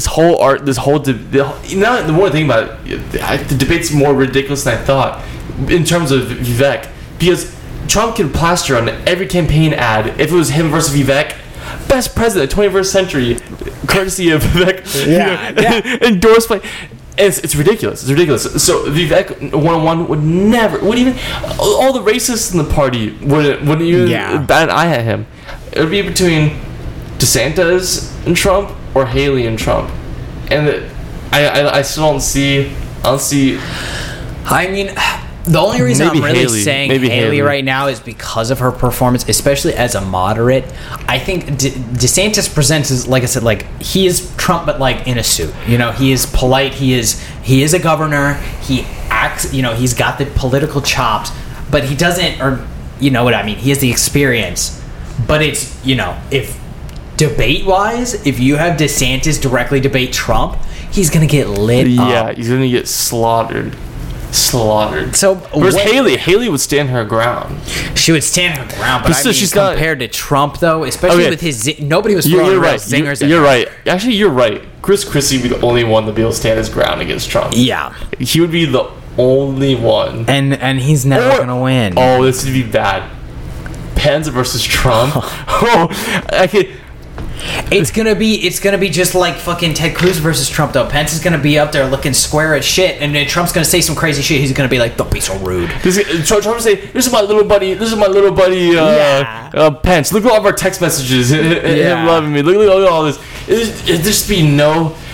would be no argument between the two. It'd just be all in favor of Trump. You have to be somebody that's. The only way for someone to beat Trump is if they stand in stark contrast to him, and enough people want that. They need to have zingers, but be more professional. And he's like Haley. She said herself she didn't really approve of the January 6th Mike Pence things. At least she very slightly agreed with it. Or you're talking about letting the people decide whether Trump should be reelected or not, versus Hutchinson saying no, he's disqualified. She's left that too open and vulnerable. Like, you're not going to win appealing to Trump's base. You're going to win appealing to everybody. Because I think a lot of candidates, some of them have chosen a side between backup candidate and then fighting Trump candidate, but I think a lot of them are trying to play both. Yeah. And it's like you're not going to win either at that point. You have to pick one or the other. If Ron was able to have... If he just had a different personality completely, if he was just able to take a fucking stand-up improv class and just have zingers, then boom, he could win. But he has no personality to defeat Trump's personality. They need to pick a hill to die on.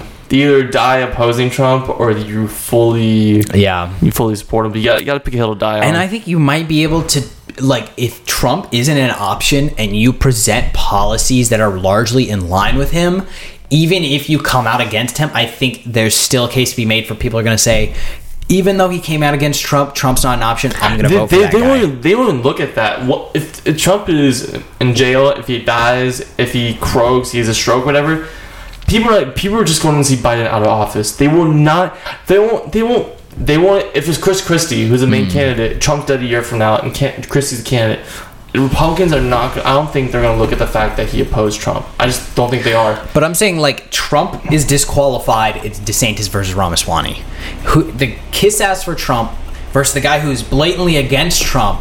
But when you look at how they're speaking, I think people would choose DeSantis possibly. It's really a maybe. No, But, they like, think DeSantis over. Yeah, because he's so professional and experienced, and he largely is agreeing policy-wise. I think it's good for him to go against Trump, because even, you should fight Trump in case he's going to be a candidate. But if he's not the candidate, I think people are still going to pick you regardless of if you were anti-Trump. Yeah, I think one thing to note is how all the candidates who are the most ahead haven't pledged any support to Ukraine. Every candidate on the cream of the crop, on the top, has not pledged support to Ukraine. I mean, Haley and DeSantis Haley's was not on like the top. trying to. DeSantis, No, she was fighting against Ramaswamy about going with Ukraine, about supporting Ukraine. That's what I'm saying, though. Vivek is against, DeSantis is ambiguous, and Trump's ambiguous, and they're all ahead of the pack. Haley is not ahead of the pack, and she supports funding Ukraine.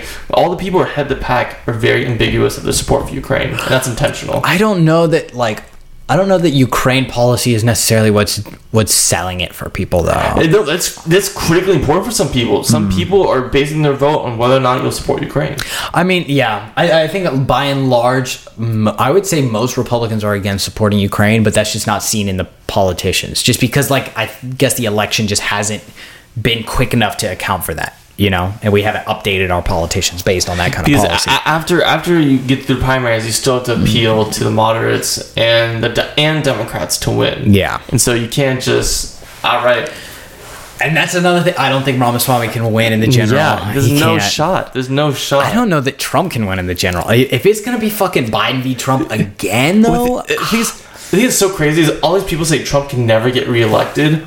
But that's what they said in 2016. 2020, people thought he was going to win again. I thought he was going to. I thought it was going to happen again. But in 2024, the only reason I say he could win is just how spiteful it seems like the Justice Department is against him, and how that can come across to independents and moderates.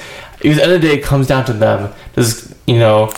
But looking at what Trump said about the election, I mean, the Constitution, which I feel like it's super overlooked. The fact that he was saying suspend the Constitution is insane to me. That put me off on Trump completely. I'm like, all right, you were okay before, but now, no. Especially with what you're saying about the election, because I believe the election is not false or whatever the fuck you want to say. I think the election happened, he lost, and now he's saying all this crazy, frankly, anti-democratic, little d-democratic, as they say.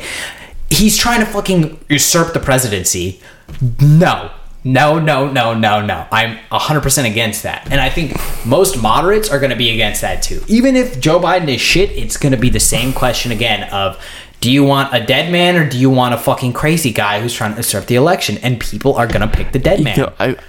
The best thing that could happen is if Joe Biden dies, depending on, the best thing that could happen is the Democrats have a primary and he's not made the candidate, because if he dies, Kamala's president, and then we're double boned. But one thing that I wouldn't want to see, I'd be very interested in, is what a second Trump presidency would look like. What would that look like? Who knows what he'd do? Pull out of NATO? Would he? Yeah, because then he doesn't give a shit. Then he doesn't need re-election. Yeah, exactly. And half the country hates him. And he would go out. He'd probably go there's some things I would like him going after the FBI and CIA or something like that. But dude, he would be so vengeful. Oh my goodness, that would be crazy. And if a war breaks out, if Taiwan is invaded, or if something, what changes in Ukraine? Well, Trump opposes China big time. So yeah, but a hot war in Taiwan that's a big question, because a lot of people, I think a lot of people at home are like, there's no way I'm going to send my son to go fight in Taiwan. But then a lot of people are like, no, we need to defend Taiwan, just not only just for chips, but also just for China's control overall.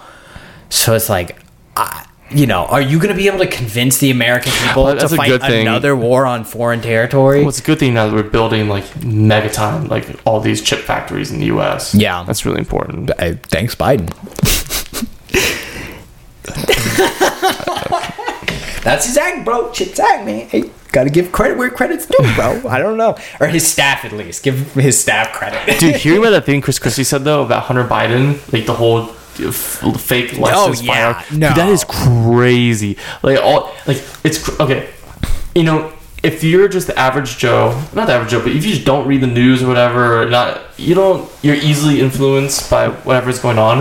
If you see Trump being prosecuted on all of these charges, and then you see the sitting president, his son, getting away with everything, like I would be furious. And I think they switched that up because he was gonna have a plea deal where he didn't serve anything, but now they redacted that. It fell through. Which, thank fucking goodness. No, he should be in jail. The amount of corruption is insane. But the prosecutor who's in charge of the case, I'm pretty sure, is still lenient towards Biden. I don't know the exact reasons of why it fell through, but it's not.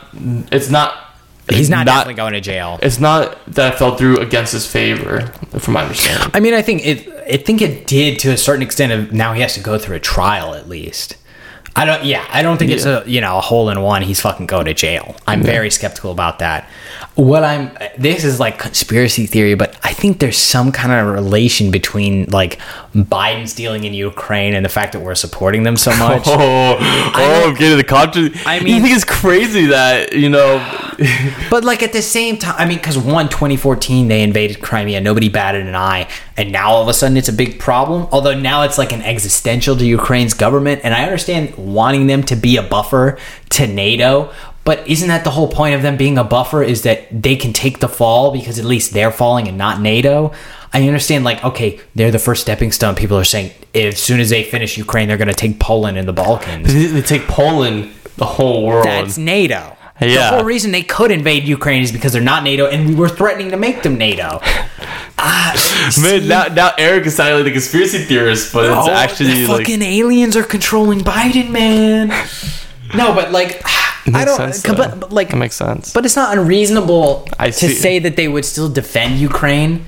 I don't think it's 100% Biden, but just to me, it's just a little bit too like. Yeah. They were giving him a lot of fucking money. The big FBI, guys, CIA, listening on this probably thinks you're a conspiracy theorist tracking you down. Fuck. But when the stars align, allegedly. Hey, where there's smoke, there's fire. There's fire, bro. There's fire, baby, burn. It's just, oh my god. And then the money they were getting through the Chinese energy company, it's like, whoa. The Bidens are getting money from China? Wait a minute, what the fuck? And they're like, no, not him, bro. It's just Hunter, bro. That balloon in the sky? Let's not shoot it down. And then you see Xi Jinping told me not to shoot it down. I'm not going to shoot it down. Defending Hunter Biden, they're like, oh, he served on the fucking Amtrak board. He went to Georgetown. And then, like, there was something on his Amtrak application where he's like, well, I really like trains and I ride them a lot. And he's like, what the fuck? Like, nepotism. If anybody disputes it, Hunter Biden is the product of nepotism. Period. End of story. Go fuck yourself. Is his drug use also the product of nepotism? Is that something his father handed down to him? Oh my god, bro! Like I definitely think it's a result of having. Well, I mean, one, your brother dying, and I think his mom died too. And then he got with his brother's widow. That was a dude. Yeah, dude. And then like he cheated on her, and then like all this other stuff. No, I mean. He's definitely partially a product of circumstances, but at the end of the day, he made the wrong decisions, and he's a piece of shit, and he should go to jail. Allegedly, if that needs to be put in there. But no, fuck Hunter Biden. Put his, if anything, like, I think it would be good for the Biden campaign. Well, 50-50. I think it might be good for the Biden campaign to show that he's not playing the nepotism card, and he's like, no, my son committed a crime, we're going to put him in jail. And then you put him in the fluffiest jail in the fucking country, which people do all the time. Just put him in jail, and that'll give you great optics. Or maybe you're a failing father. But, like, he already came out against, I think Hunter Biden has an illegitimate daughter, and he won't acknowledge her as his granddaughter. Yeah. It's like, bro, you have 7 grandkids. Like, and people are saying, like, it'll make you look like more of a family man if you accept the fact that she's an illegitimate daughter. Because it's like, no, even though my son did this, like, I'm still going to be a good grandpa. And these people all reportedly Catholics. Yeah. They are full of shit.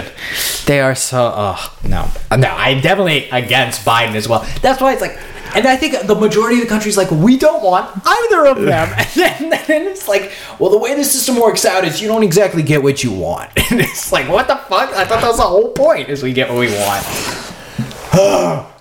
It's so fucked. We're so fucked.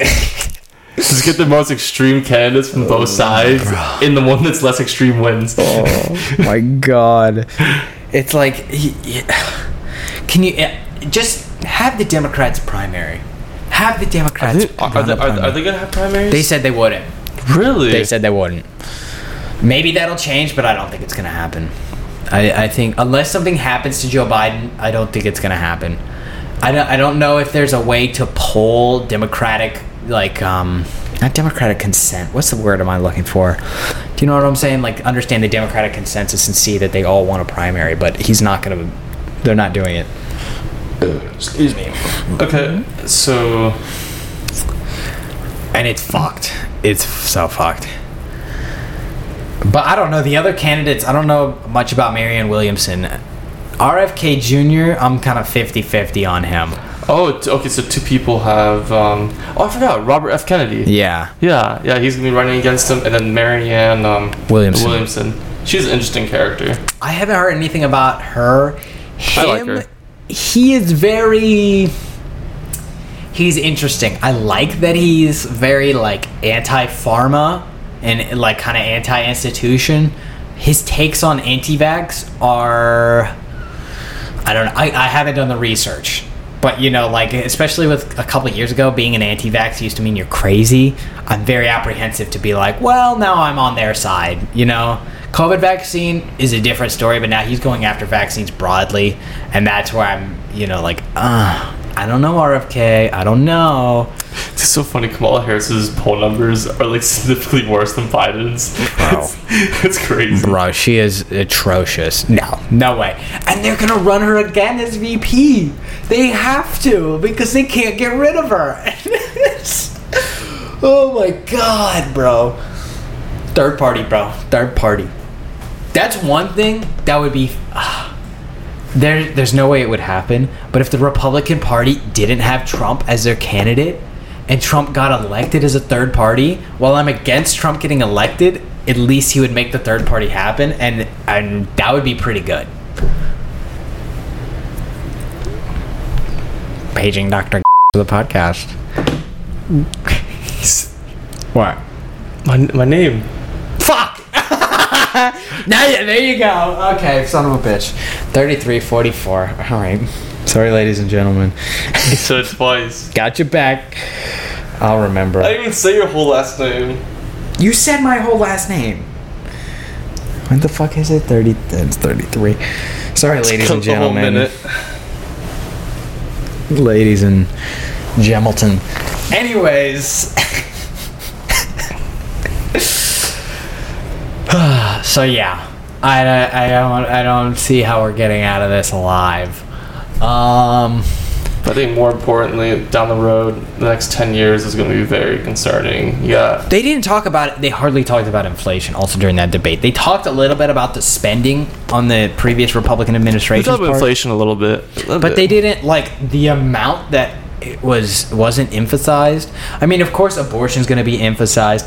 Education was emphasized, which I'm kind of 50-50 on. The stupid-ass song question, dumb. UFO question, dumb. That was so funny, like, Chrissy. God, that was so... And he spun it in a good way. He spun it in a really good way. He spun it in a good way, but, like, I don't... Especially, like, you know, the diss that Trump did by not going on the debate, and now they're trying to look strong by being like, no, we're going to hold this debate without you, and it's going to be a great debate. And then they just have this shitty-ass, like... I was disappointed in Fox. Not only were the candidates mad, Fox. Well, the candidates were all right. But Fox, what the fuck? You know, you're supposed to do a good job, and you're just dropping the ball. It wasn't great. I thought it was all right. I think one of the solutions is, you know, when they talk over... Just shut their mic. Just mute the mic. Mute the mic. I don't know. Like, I think people would be kind of post that, like, saying like, "Oh, they're saying something controversial," and you mute them. But I think you go over the time, it just automatically mutes. You could be a little bit more discretionary. But I think that's common even in earlier debates. Is going over time. I don't think that's insane, but just the arguments going on, the lack of just being like, we're gonna, and I think that's a product of the Trump era, is people just being like, fuck the rules, I'm gonna say what I want. Well, they learned from Trump, you know. They learn. You don't have to. That's got him the dub. It's the new era.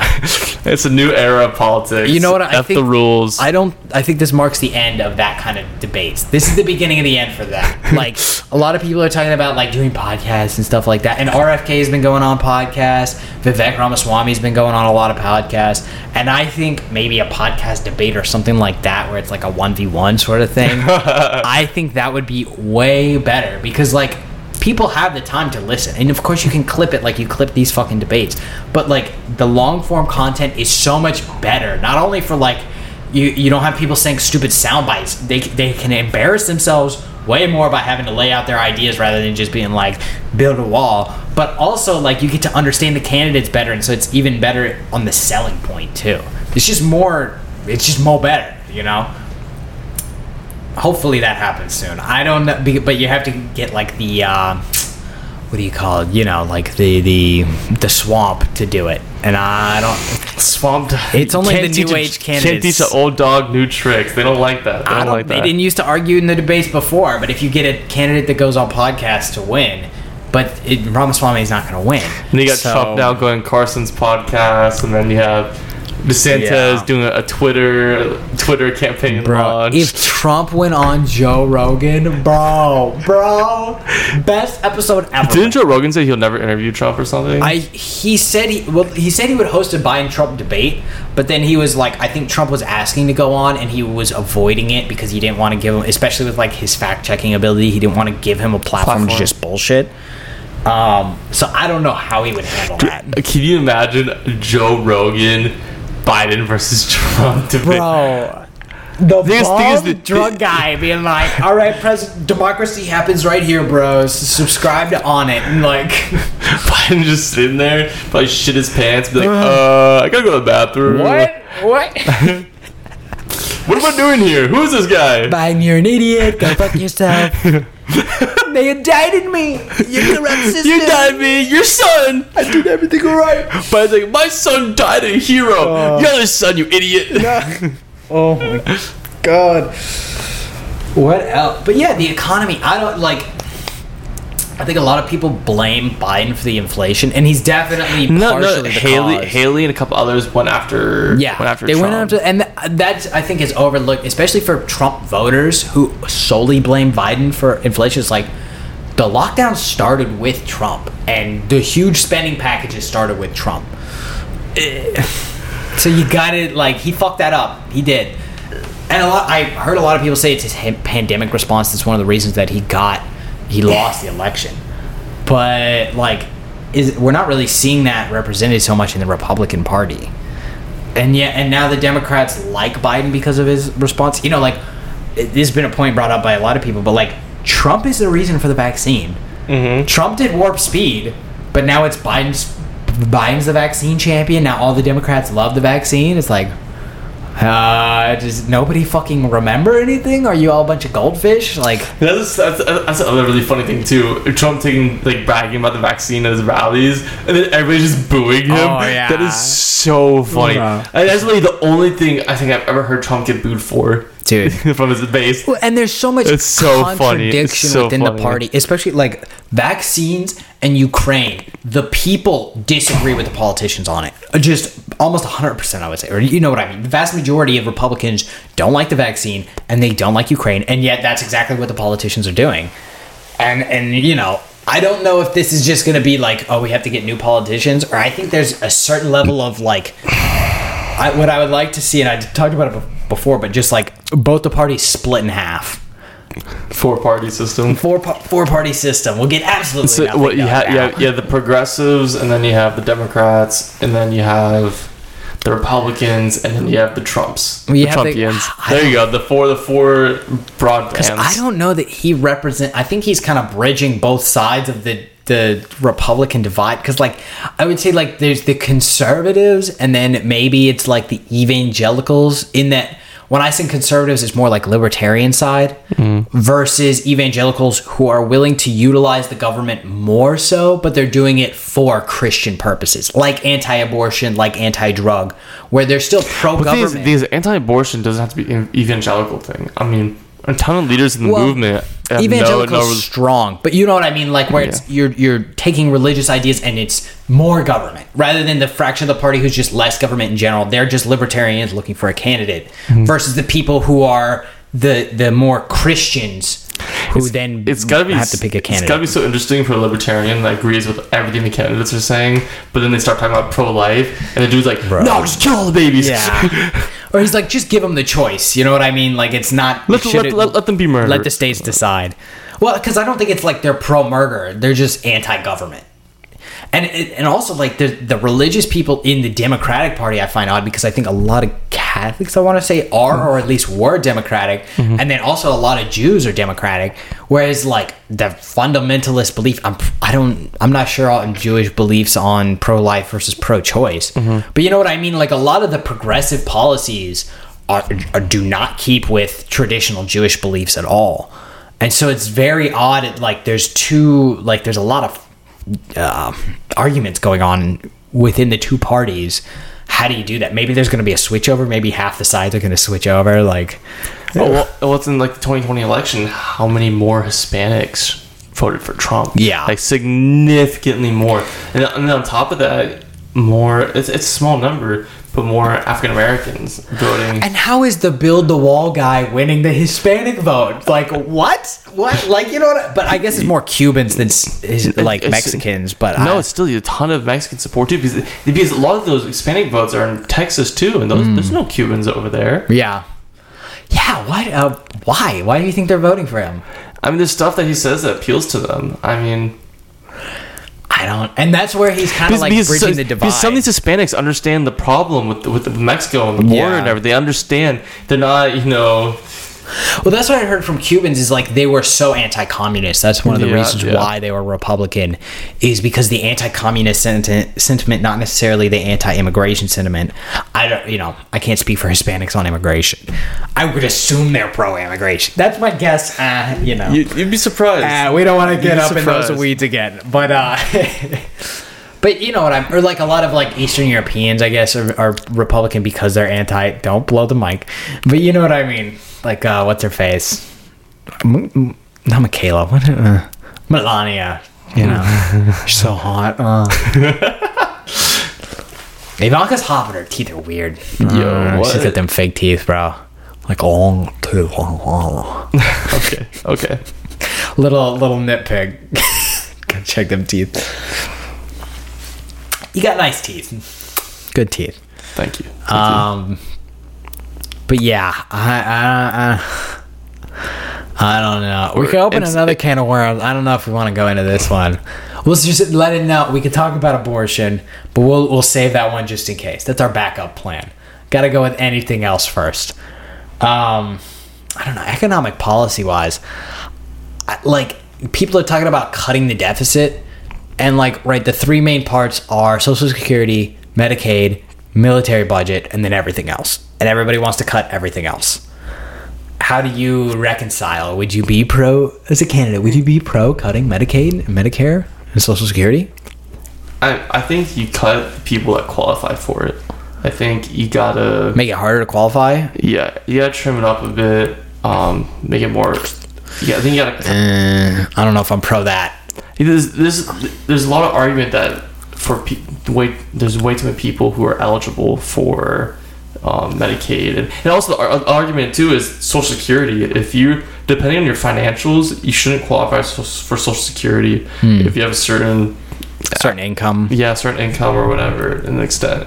I think you do cut up Social Security and Medicaid to an extent, and you just cut spending elsewhere in the government as well. Even though those are the biggest expenditures, there's other places. Or the Pentagon has had an audit 5 years in a row, and they failed it every single time. Yeah.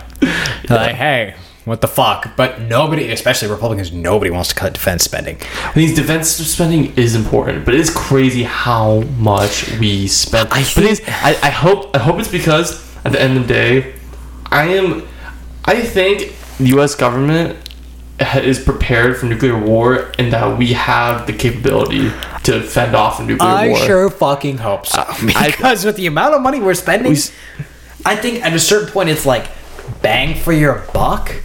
I don't think we're getting it. Even okay, we spend more than the next 10 countries combined. They're spending more than everybody, and they're spending way more than everybody. And I think we're going a little overboard. It's like China spends 60 billion a year, or maybe they've gotten to 113 billion. Russia's 60 billion, but it's nowhere close. We're at almost 900 billion. But our fleets aren't Russia's technology doesn't come even close to us. No. They don't even have a fighter jet that compares to our 5th gen fighter jets, and we're about to release our 6th gen fighter jets pretty soon. But people say that even in hypersonics we're lacking, which some people have said, depending on how we go about the UFO argument, some people believe that the quote-unquote UFOs aren't aliens. It's just advanced American technology that they're kind of like slowly sneaking in. You know, the U.S. military has hypersonic missiles now. Like recently this year, we've tested them successfully. They have hypersonic missiles. I think nobody has hypersonic flight capabilities, like control of planes. No. I know China had their hypersonic glider going on, which I think was a glider missile. But from what I've heard, the Chinese and the Russians are still more advanced when it comes to hypersonics in general than us. I don't think that's the case. I've heard it was Peter Zeihan talked about it and said they were more advanced. I know Russia has they've used hypersonics in Ukraine. I don't know. Who said they're more advanced? Who's this? Peter Zeihan. He's a geopolitical commentator. He's kind of controversial. He doesn't know. But I mean, how he knows more than us. I figure he's paid for it. It's his job. Put this in perspective. The U.S. military doesn't put stuff into deployment unless it is 100% effective, utilized, is prepared. I think you're vastly overestimating the military-industrial complex. Okay, we're not sending stealth jets over Russia until we know they 100% work. That is a fact. We don't send stealth jets over there in the past 30 years that don't work. And for instance, Russia started using hypersonic missiles in Ukraine that have been found, detected, and used, and they've been blown up. They've been prevented and stopped. Hypersonic missile is supposed to be unstoppable, and it's being stopped by Patriot missile systems in Ukraine, which is ridiculous. The U.S. they're going to start putting hypersonic missiles on U.S. battleships and destroyers, I think in 2024. That means we're preparing to put hypersonic missiles in a deployment, and we've earmarked $10 billion on this past budget for hypersonic missile development further in other parts of the military branches. If the U.S. is already deploying hypersonic missiles on their battleships and cruisers starting next year or whenever it is, that means they're ready to be used and they're functional and that they're effective. I mean, functional is different that's why than I think that's why I think we're ahead of Russia. Of course they are. We're not going to deploy hypersonic missiles if they're not going to work. Unlike Russia. No. I'm not saying that they don't work. I'm saying how well do they work in comparison? I don't think we can say. I'm confident they're better than Russia. But when you're talking about hypersonic missiles should not be getting shot down like they are in Ukraine. Yes, that's true. But I don't think that we can either say. I mean, I was saying that Russia and China were ahead. I don't know that we can really say that either or is ahead. Just being that we don't have obviously things are confidential and secret, but I just don't think that we're informed enough to say whether or not one is better or not. When it comes to whether or not the military uses things that are good or not, I think there are instances of the military-industrial complex building weapon systems that are ineffective or that waste a lot of money. Like they were talking about that obviously happens when we spend, we earmark $1 billion towards a jet program that never goes into fruition. That obviously happens, but we're talking about missile systems that are being put into deployment. These are tried, tested, and ready for U.S. military use. No, but I'm talking about machines they talked about the Bradley fighting vehicle, and when they were giving them to Ukraine, everybody said they were doing it because it's not really effective. It's not really a tank, but it's not really a quick light vehicle. It doesn't function very well. That thing's 20 years old, and of course we have better equipment for specific tasks. No, but they were saying when it was first made, it was never useful, and now we have all these extras, and they're just getting rid of them. That was one of the things that was talked about of all the Ukraine supplies is most of this stuff that we're giving them is just extra bullshit that was going to go bad anyways. That's definitely not true because we're giving them Patriot systems, we're giving them HIMARS, HIMARSs, we're giving them a ton of good anti-missile defense systems. Yeah. Top of the line. And now they're getting, for instance, they're getting F-16s. Those are not more towards the bottom of the barrel. I mean, they're old. They're from the 90s. I know, but they're still on par with some Russian jets. I mean, they're good. Which is crazy. They're good, but what I'm saying is it's old technology that we were going to have to get rid of anyways. And so they're just giving them this is going to go bad, you might as well eat it. I think some good perspective is that a Raptor, a U.S. Raptor jet can outperform a Russian 5th gen or 6th gen jet that's coming out right now, and this is all without considering that the U.S. is getting ready to send out their 6th gen fighters. Like, the U.S. is so ahead militarily from Russia. But one of the problems that I've heard about is the fact that there is so much funding and the military-industrial complex knows it's coming. There is a certain level of planned obsolescence. Yeah, to obviously, yes. And I think maybe a reduction, I know it's hard to hear, but maybe a reduction in funding would cause them to kind of deliver a little bit more rather than just being like, we know there's money coming. If you kind of put a little squeeze on them and say, hey, like, stop giving us bullshit and give us some good new stuff, that might be beneficial. Why do you think every single, like, engineer wants to work for Raytheon or something? I know why, because it's a lot of money. To me, it's like, that's the sexiest shit. It's like, oh, you want to work on an HVAC, or you want to work on this plane that's going to blow up a bunch of motherfuckers? You want to work on the knife missile? I'd rather work on the knife missile than the fucking air conditioner, okay? Duh. But, like, is it necessary? Is it good? I don't think so. It's useful to be number one. Yes. I think it's vital to our international interests. But I think we shouldn't just give them carte blanche and be like, we have faith that we're going to be number one. I think there's a lot of waste. And there's a way that we can be number one without wasting as much money. That's what I think. When it comes to Medicaid, Medicare, Social Security is going to be so fucking unpopular because people have given the government money all their lives, and then you're going to be like, well, all that money you gave us, yeah, we're not going to give it back. People are going to be like, go fuck yourself.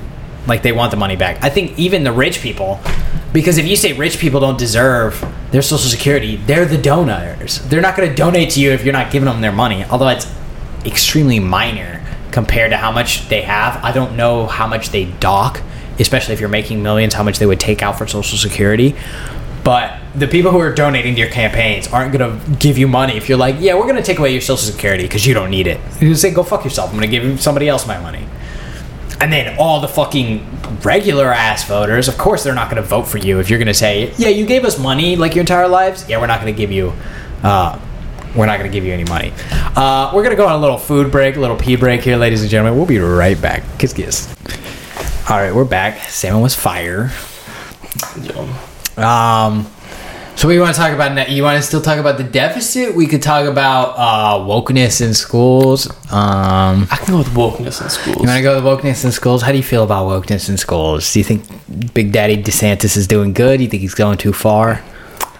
I think he's doing the right thing. I think gender ideology is not something... You don't sound like convinced. Okay, I am convinced. I don't think gender ideology should be something that's taught in schools. It should be something that's discussed between parents and their children. It should be something that's indoctrinated. I mean, it is not something useful, or it's not a utility for society, gender ideology. There's no point for any child, middle school or below, to be taught anything related to that. Well, okay, so middle school, because that's my one. When it comes to gender ideology specifically, I have some other. I'm for what he's done, but I'm apprehensive just in the fact that, like, there is such thing as too much, especially when it comes to education and, like, oh, we got to get this out of our schools. But, like, I think maybe, like, in high school, because right, they do have, like, sex education in high schools, and I think to a certain extent, like, acknowledging homosexuality in those, I think, is okay. Now, there's, the whole minutia of it, I'm sure there will be tons of arguments about, but I think just being like, it exists, but the same rules apply of wear a condom, I think that's about as far as you need to go. I think that's fair. But, like, when it comes to kids, yeah, I think that, especially, like, there's no place for an 8, 9-year-old, 10-year-old to be even somewhat discussing, especially some of those. I don't know if you've seen some of those books. I know there were pictures on Twitter, but, like, the level of, like, vulgar verbal and imagery of, like, pornographic stuff going on, it's insane. Like, when they're talking about, like, getting critical race theory out of schools, I mean, one of the things that people talk about is, like, it's very hard to define what critical race theory is in particular. And then when they're getting rid of, like, African American studies as, like, AP African American studies, I'm 50-50 on that, just because, like... What? No, hold up. It's not that African American theory... It's not like DeSantis was banning those classes. They wouldn't adjust their curriculum, and they themselves pulled themselves out of the state of Florida. Did they? Yes, that's how Okay. that's how it works for both APs that pulled out. Yeah, do you know what the other one was? AP Psychology. I love AP Psychology. Yeah, that's insane because I love that class, and like that wasn't, at least in our education, that wasn't really a component at all. No, it wasn't. They didn't talk about it at all. So yeah, And they pulled out because they said they weren't going to adjust their curriculum because DeSantis banned the discussion of gender ideology and stuff like that and those theories. And they decided to pull out. It's not him banning the class. Okay. Well, I'm glad you got the record straight because because like there's a whole thing of like banning books. Like those books, no, inappropriate for children. But once you start banning certain books, that's where I'm like, okay, banning books is bad. It's taken to the logical extreme by the opposition. Because I know people are trying to get rid of Mark Twain because it has the N word, but I don't think that's, especially the way they've used it in that. I mean, I think, yeah, of course it had racial connotations. My 9th grade, 8th grade teachers, saying the hard R as hard as they could. I mean, how else are they going to learn? Bro. Because, I mean, I remember, and like, that was something when I talked about to my grandpa, and, he was born in 1930, right? And that, segregation was still alive and well back then. And the way he talked about it was like the N-word, like we're not neither of us are black, ladies and gentlemen, but like the N-word was used the same thing as like saying black people now. I'm sure, there was a certain level of stink on it. Fine. But the way he talked about it was like, it wasn't like he was saying it with stink. It was just like, that's the word. Now they're talking about people of color, even though they went from colored to black to African Americans. Like, I thought colored was bad, but now they're going back to it. Anyways, but it was very much like... What is bad now? Is colored black is bad? Is black bad? People of color is fine, but I guess saying colored is bad because it's like segregation is like dividing the whites and the colors. Also, I don't know where Asians fall on that because they're white with skin, but they have the Asian eyes. I don't know if that counts as colored. I thought they were the yellow people. Yeah, the other white meat, if you will. But I don't know. But it used to be like Italians were discriminated against. So it was like what? Are they not white people? It's like Anglos only. Okay. I don't. If you're in the Mediterranean, go fuck yourself. But French is in the Mediterranean, they're okay. Excuse me. But I think they're Catholic because they don't like the Catholics either. That's the KKK is against the Catholics, by the way. That's so strange. Because they're Anglos and they think they're controlled by the Pope. There was a guy I had on recently. He talked about the whole Pope thing. It was very interesting because he's Eastern Orthodox. He's like, yeah, Catholics, they're kind of whack. Actually, if you look at the real traditionals, it's Eastern Orthodox. I'm like, oh wow, this is like a new thing coming out. The Ortho Bros, as he called them. But yeah, I don't know. Book burning, whack. But yeah, there's a certain level of like, don't go crazy. It's the ideology in schools where you want to keep school. And that's why it's such a complicated issue, is like trying to keep ideology out of schools while at the same time teaching people things. It's like there's inherent ideology in it. I mean, there was that whole debate going on where people wanted intelligent design and they didn't want evolution in their schools. Where it's like, okay, you're teaching like an atheistic ideology, which now I think the Pope is like okay with evolution, or if anything, he's pro-evolution. I'm not totally sure on that one. I'm 50-50. I don't know, but I think by and large, most Christians are in favor of evolution.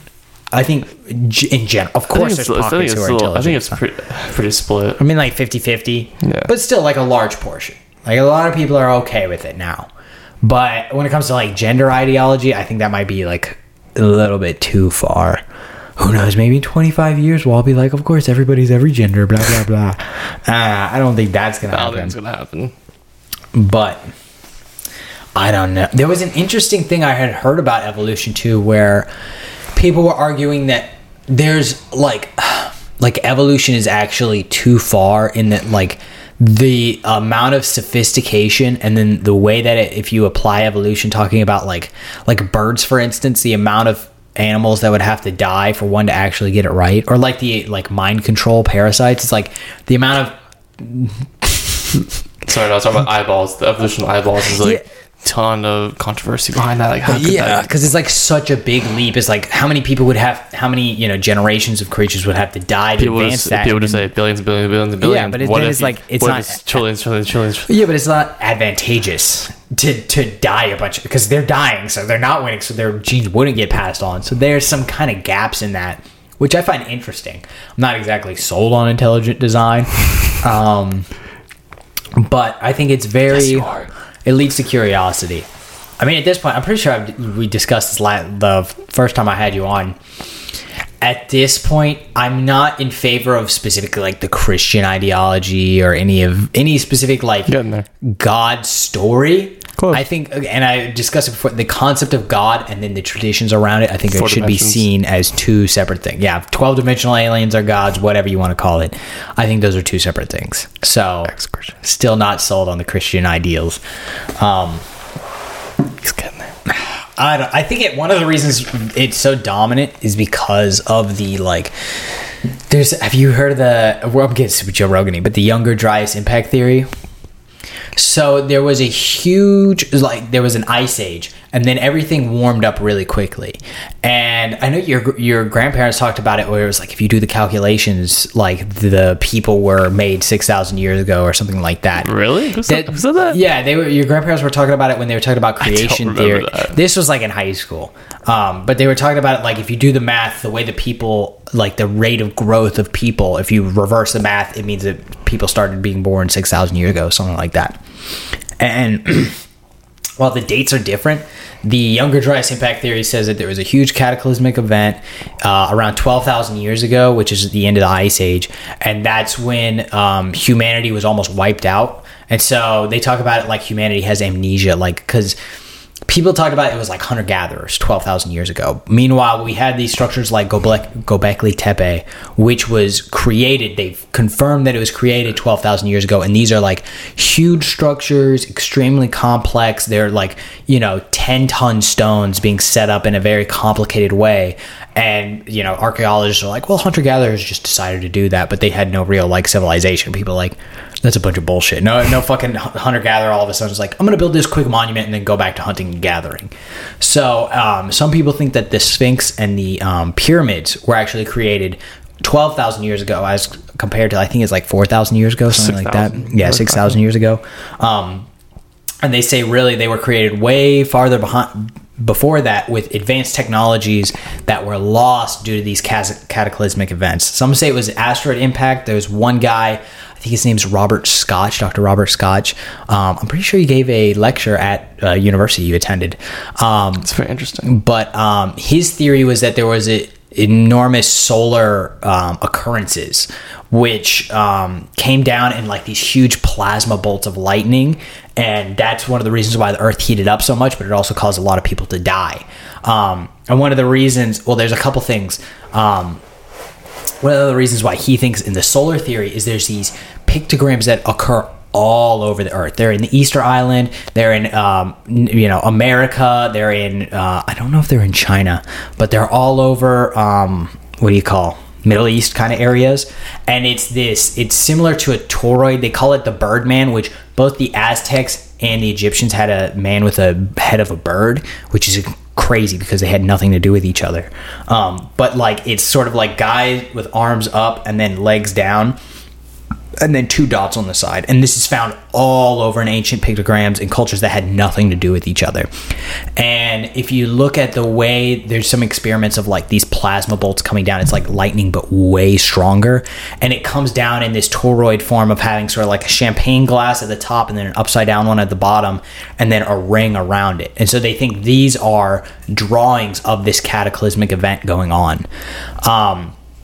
And so that's his argument for the sun theory. And then there's also a theory just towards the cataclysm idea, not necessarily the sun one, is there these enormous underground cities all over Turkey, all over that sort of crescent in Turkey and northern Iran. There are these underground cities which are huge. They could house thousands of people. And they think it was like aftershocks where people could still come up for air every once in a while. But they think this is where everybody went who survived. They went underground and they lived in these underground cities where the radiation and whatever wouldn't be able to kill them. And one argument for these underground cities is that it was to defend against invaders. But people have said it's like, you don't go underground to defend against invaders because they just throw a fire down the hole and they burn you out kind of thing. So that's really interesting to me. I don't know, but that's sort of the argument for like, the quote is like, humans are a race with amnesia of like, we used to have all these crazy technologies. Like if you go to the pyramids, they're so advanced, they're so precision built. They're these insane monuments and they only get worse. The newer ones are smaller and they're made more shittily. It was crazy. The earlier pyramids, it's hard think about this, we're closer to, I think, what was it? Cleopatra. We're closer. Oh, Cleopatra was closer to the cell phone than she was to the pyramids? Yes. Yeah. Yes. Yeah, that's crazy. Insane. That's crazy. But that's what, and there's a lot of other structures that they think were built around this time of like 12,000. There's something I want to say in the Philippines. It's somewhere in Oceania, those kind of Southeast Asian countries, where it's this enormous structure of these crazy stone pillars, and people think, oh no, hunter-gatherers, it wasn't built that long ago. But a lot of people theorize it was built way longer ago, and it has these chambers where people might have hid underneath and stuff like that. Yeah, I don't know. Do with that what you will. That's interesting. It's a crazy it's interesting. It's kind of like where there's smoke, there's fire. Where there's, it'd be so cool to think that we had super technology and then it was destroyed. But then it's like everybody's like, yeah, we're overdue for another one of these cataclysms. Like, oh fuck! It's like the premise of Halo, bro. What is the premise of Halo? I don't like know. Like humans. Well, recently they did it in the Halo 4 and onward. Like humans were super advanced, like 1 million years ago, and then they start taking over all of the galaxies and the cosmos, and the advanced alien species fought back to defend them. And eventually they got to a neutral point, and then like a cataclysmic event happened, and humans regressed to the Stone Age after being confined by the aliens, and like the whole universe got set back like millions of years. And then Halo's all about these humans getting back into their technological supremacy. Well, there's something. I mean, it's a board game, but it's called Warhammer 40K. I don't know if you ever heard of it. Henry Cavill loves it. Dude, I mean, it's a great... just the art and the style, I love it. I've never played it, but I have some of the models. Anyways, their story is like, it's set in the year 40,000. And one of the big parts of the storyline is that human technology was super advanced, right? Crazy level. We created AI. And like AI was this technology. They banned it because it was like at war with the humans, and then it went over to Mars, and it was its own entity of like cyborgs and shit like that. We banned it because it's so powerful, it's going to destroy the world. But there was this huge cataclysm at some point where everybody lost their like knowledge of the technology, and so they were left with this super advanced technology but no understanding of it. And so they regressed to this weird sort of religion where they have this Emperor God King, the great emperor, who he's this enormous behemoth, and it's like they sacrifice 1,000 humans every day to keep him alive. And like it's, they have like psychic powers, but it's sort of like a combination between like sort of magical psychic stuff with demons, and they have like these like hell demons which represent like the different plagues and stuff like that. It's a combination of that and this super advanced technology where you have to merge these people's minds with these enormous war machines that are like 40 stories tall. It's super cool. But that's another trend, is like we had all this technology and then a cataclysm happened, we lost it, and now we're here with the remnants of the technology but no way to understand it. The interesting thing is, it makes you wonder how, if that was the case, how advanced could they have actually gotten? Because some of their knowledge would have to have been stored on something like the internet or something like that. It has some sort of record, in the sense that I don't know the way to say it, like electromagnetic record or radioactive record or electronic record. Didn't we have to have left behind some sort of electronic record? Well, the thing is, like, it's so fragile, right? Like, electronics, especially if you consider the solar flare theory, that wipes out all the electronic records because of the electromagnetic pulses. Or just over time, 12,000 years, paper's going to degrade. And so all of these things are, while they're semi-permanent compared to stones, they're not permanent. And so that's one of the problems, or one of the things that they say. The internet's permanent. No, it's not. If you wipe out electricity, there goes the internet. There goes all the information stored on the internet. Your hard drive is not permanent. If you give it long enough, it'll discharge. All the, especially your solid state drives, they require energy to keep storing information.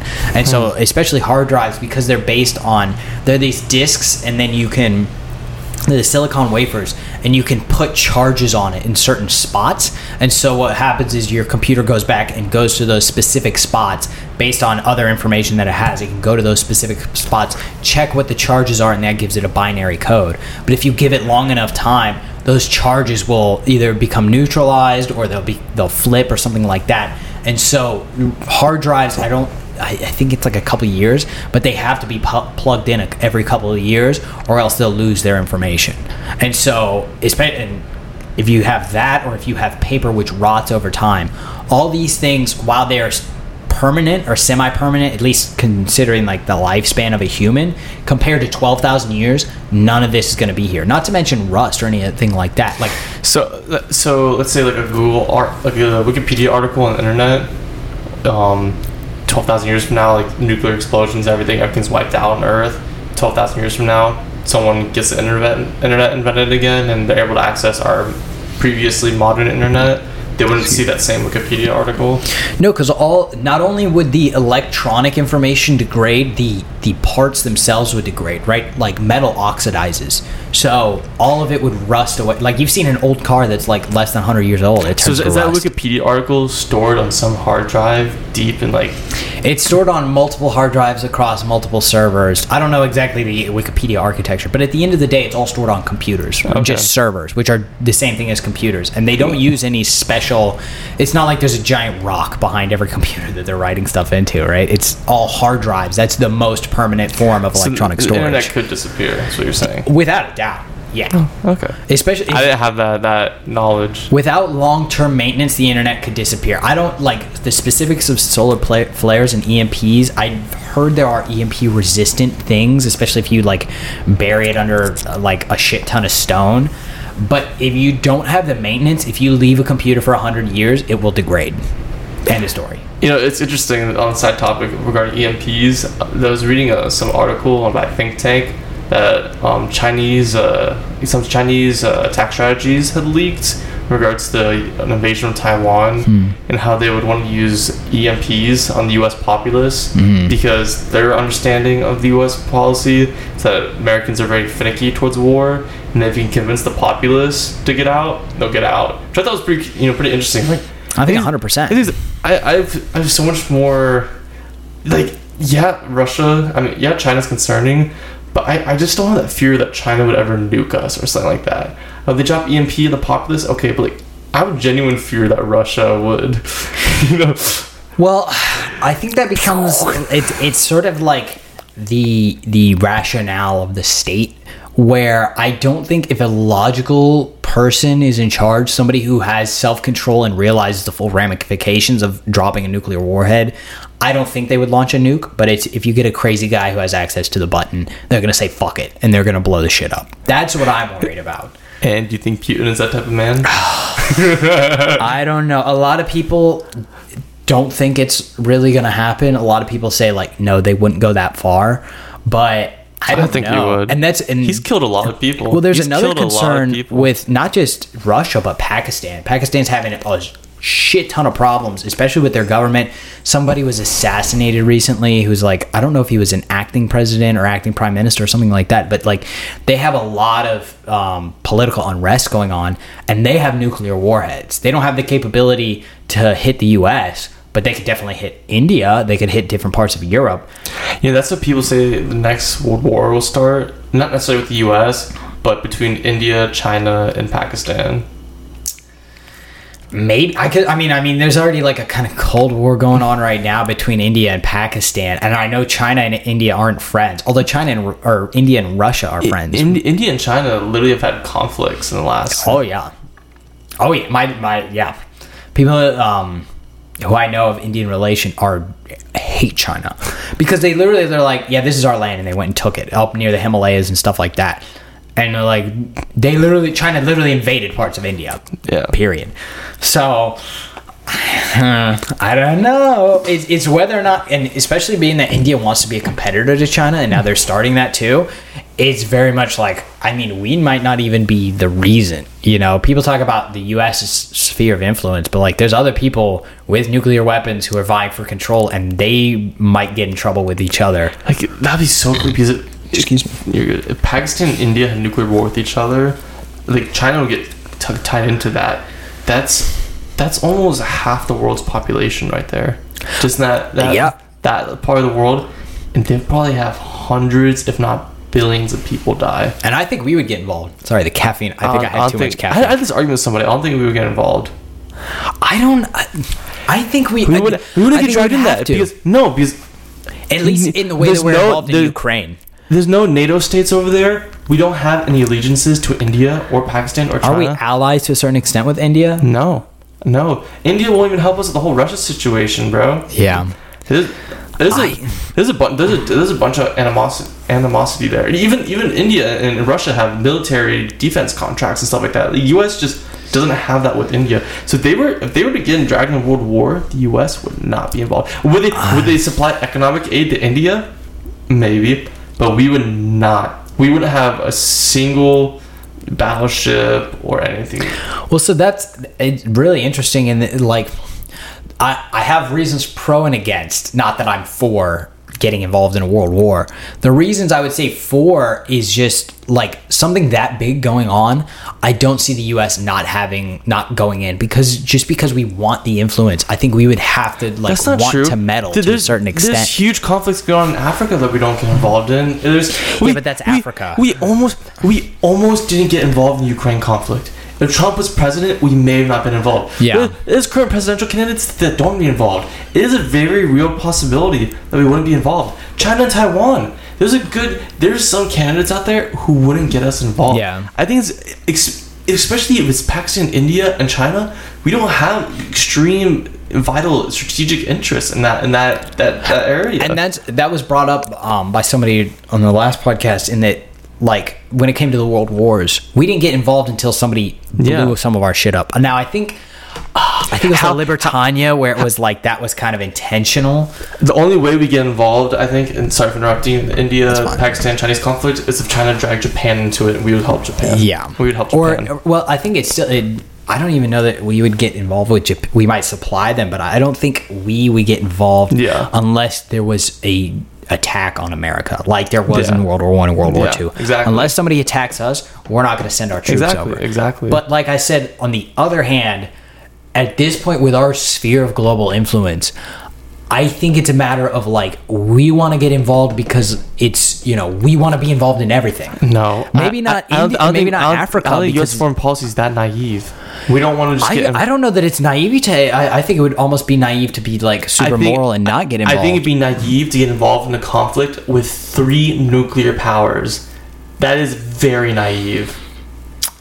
It's naive, but I think it's like if we have investments that we want to secure, right? We have money that's tied up. No, It's not worth the risk. No U.S. president would ever do that. I'm not saying it would flip the switch, but I see incentives to get involved, and I see incentives at least the to supply versus the incentives are astronomically. But you have to acknowledge that there are some incentives. There are some, as minor as they may be, just influence-wise, I think some people would consider it. There's incentives in taking over Mexico. The de-incentives are exponentially. But at least there are incentives. Sure, but if there's a conflict between India, Pakistan, and China, which is very realistic, the U.S. would not be involved unless they were supplying, India economic aid or... It'd be so interesting, too. One of the things would be... like, the thing is, the conflict wouldn't be that dragged out if it was nuclear. It would be done very quickly. Well, it would be like a month or two. I wonder who the allies are, though. Because it's like, who would get roped in? Because it might be a chain. If we're not allies with either of them, but they're allies with our allies, and so we get involved because our allies get involved. Ally. So maybe, excuse me. You don't think Iran or Afghanistan helps Pakistan at all? Oh, I could. Afghanistan is not a big deal, but Afghanistan and Pakistan are huge. Like that was a big thing of like trying to fight the Taliban. The Pakistan housed a lot of Taliban members. Yeah. So you get Afghanistan, maybe Iran, but that might be an anti-Pakistani faction of Afghan. Like the people who housed the terrorists in Pakistan weren't fans of the government, so there would be infighting between Afghanistan and the existing Pakistani government. You see, it really is just a local conflict. I don't think you'd see conflicts of that scale I don't think are local anymore. Think about Russia and Ukraine. Think about we're involved in that. No, maybe because of Biden, but no other country has sent troops over there. None. Belarus hasn't even sent troops to Ukraine. Think about that. Belarus, a puppet state of Russia, hasn't even sent troops to Ukraine after 2 years. But they house troops. Yes, just like Pakistan housed Taliban people.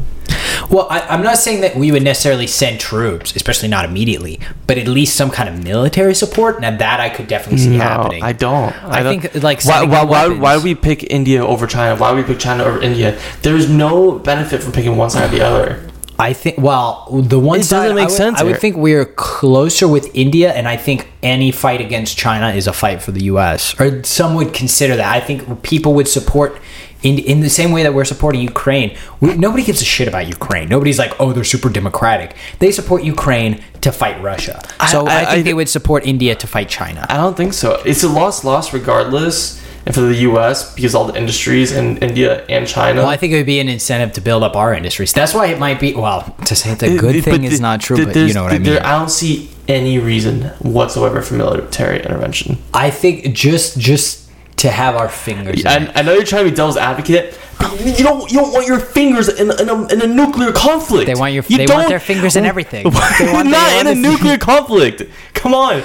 That's anything with major economic implications. Okay, major implications. USSR invading Yugoslavia during the Cold War, and you don't see the U.S. sending troops and getting involved. No, they didn't do it in Georgia either. You don't see U.S. sending military. Why did they send it? Do you remember? I want to say it was one of those not Belarus, Bosnia. Yeah, do you know why they sent it? Bill Gates, not Bill Gates, the other Bill Clinton. We sent troops over there. There's they were hostages. It's like Bosnia, Serbia. No, they're committing genocide against each other. Yeah, and they're trying to overthrow the government. Had to lock it down. That was. I think they're supporting the Serbs. Now there's a whole potential conflict still there because of the way the borders are drawn. It's like half the countries, but I don't. And now we have historical examples and context. I don't see any reason whatsoever for the U.S. to get involved in a nuclear conflict. I think it would be bad. I'm not for it, but yeah, devil's advocate. I'm like, man, I could see it. I couldn't see it. I couldn't see it. I could see, especially if the wrong people get in the wrong positions. I could definitely see somebody wanting to put their hands on that, being like, yeah, let's push the Indians a little bit. You get involved in that, and then you get nuked. What benefit do you get from that?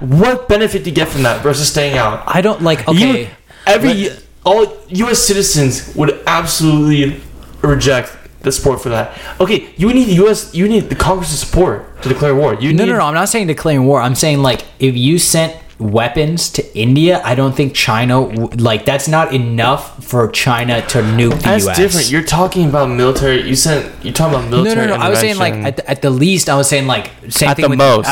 You mean at the most? No. I'm saying at like as the most minimal, but still want to get our fingers in it. We'll do the same thing like Ukraine and just give them a lot of military support, but not send our military in. I could see that, but I could never see us getting directly involved.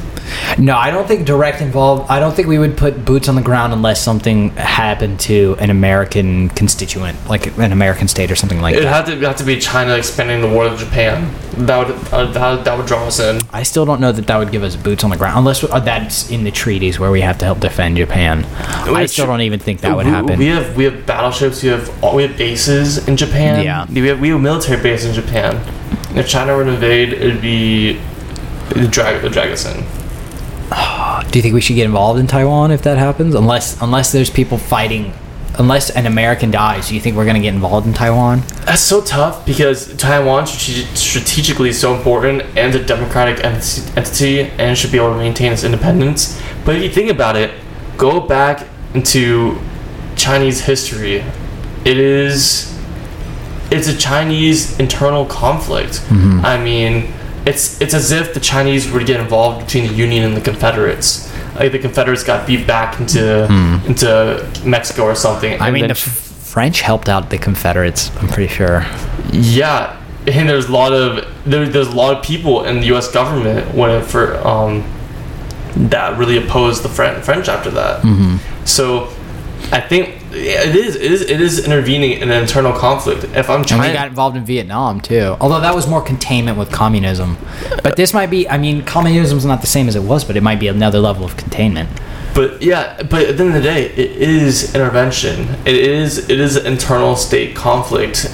But we also have chips assets over there. I know we're trying to build it up on our own side, building up but that here. takes a long time. And the thing is, Taiwan is also so compromised by Chinese spies. Like, a lot of technology, Taiwan is already getting to China. But from what I can tell, it's not nearly. They're not to that extent to where they have getting the. It might in time, but at this current moment, because China doesn't have the capability to produce as much as it needs. I don't think they can produce, and I think they're, especially the higher end chips, they're super restricted when it comes to information. They may have spies, but they're not. China's starting to develop like 4 nanometer and more advanced chips. But the thing is, now they're coming out with like 2 nanometer, like highly secret chips that they won't build in the U.S. even. But that type of stuff, Chinese don't know. But I'm sure 4 nanometer chips, 10 nanometer chips, they know how to build that stuff. From the way I've heard it spoken about, like, because I'm no expert on the subject, from what I have heard, it is a situation. We're not experts. We're ladies and gentlemen. We're idiots. But from what I have heard, the level of Taiwan's semiconductor production is so far advanced compared to China's that it is enough of a factor to where they are not able to be like, all right, we don't need Taiwan.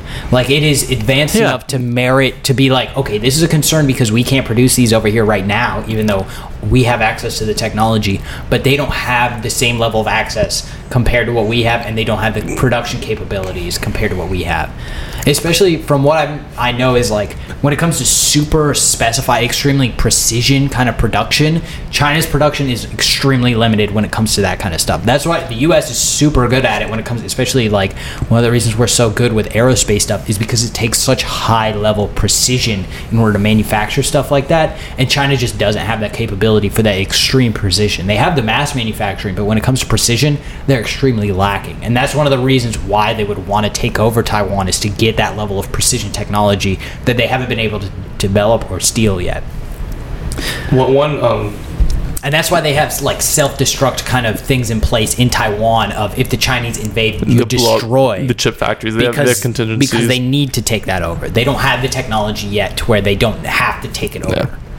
I was gonna say, on a side note, in addition to Taiwan, whether or not we should intervene or not, because it is an internal state conflict, one of the things I would say is that Taiwan is a huge, vital interest to China, because the way the South China Sea and that part of the Pacific is set up is that if the U.S. and China are ever be in a conflict, the U.S. will be able to maintain a total blockade of China. Yeah. A total blockade. Because you have, like, the Philippines, and you get the Philippines, you have Japan up north, you get the Taiwan and there.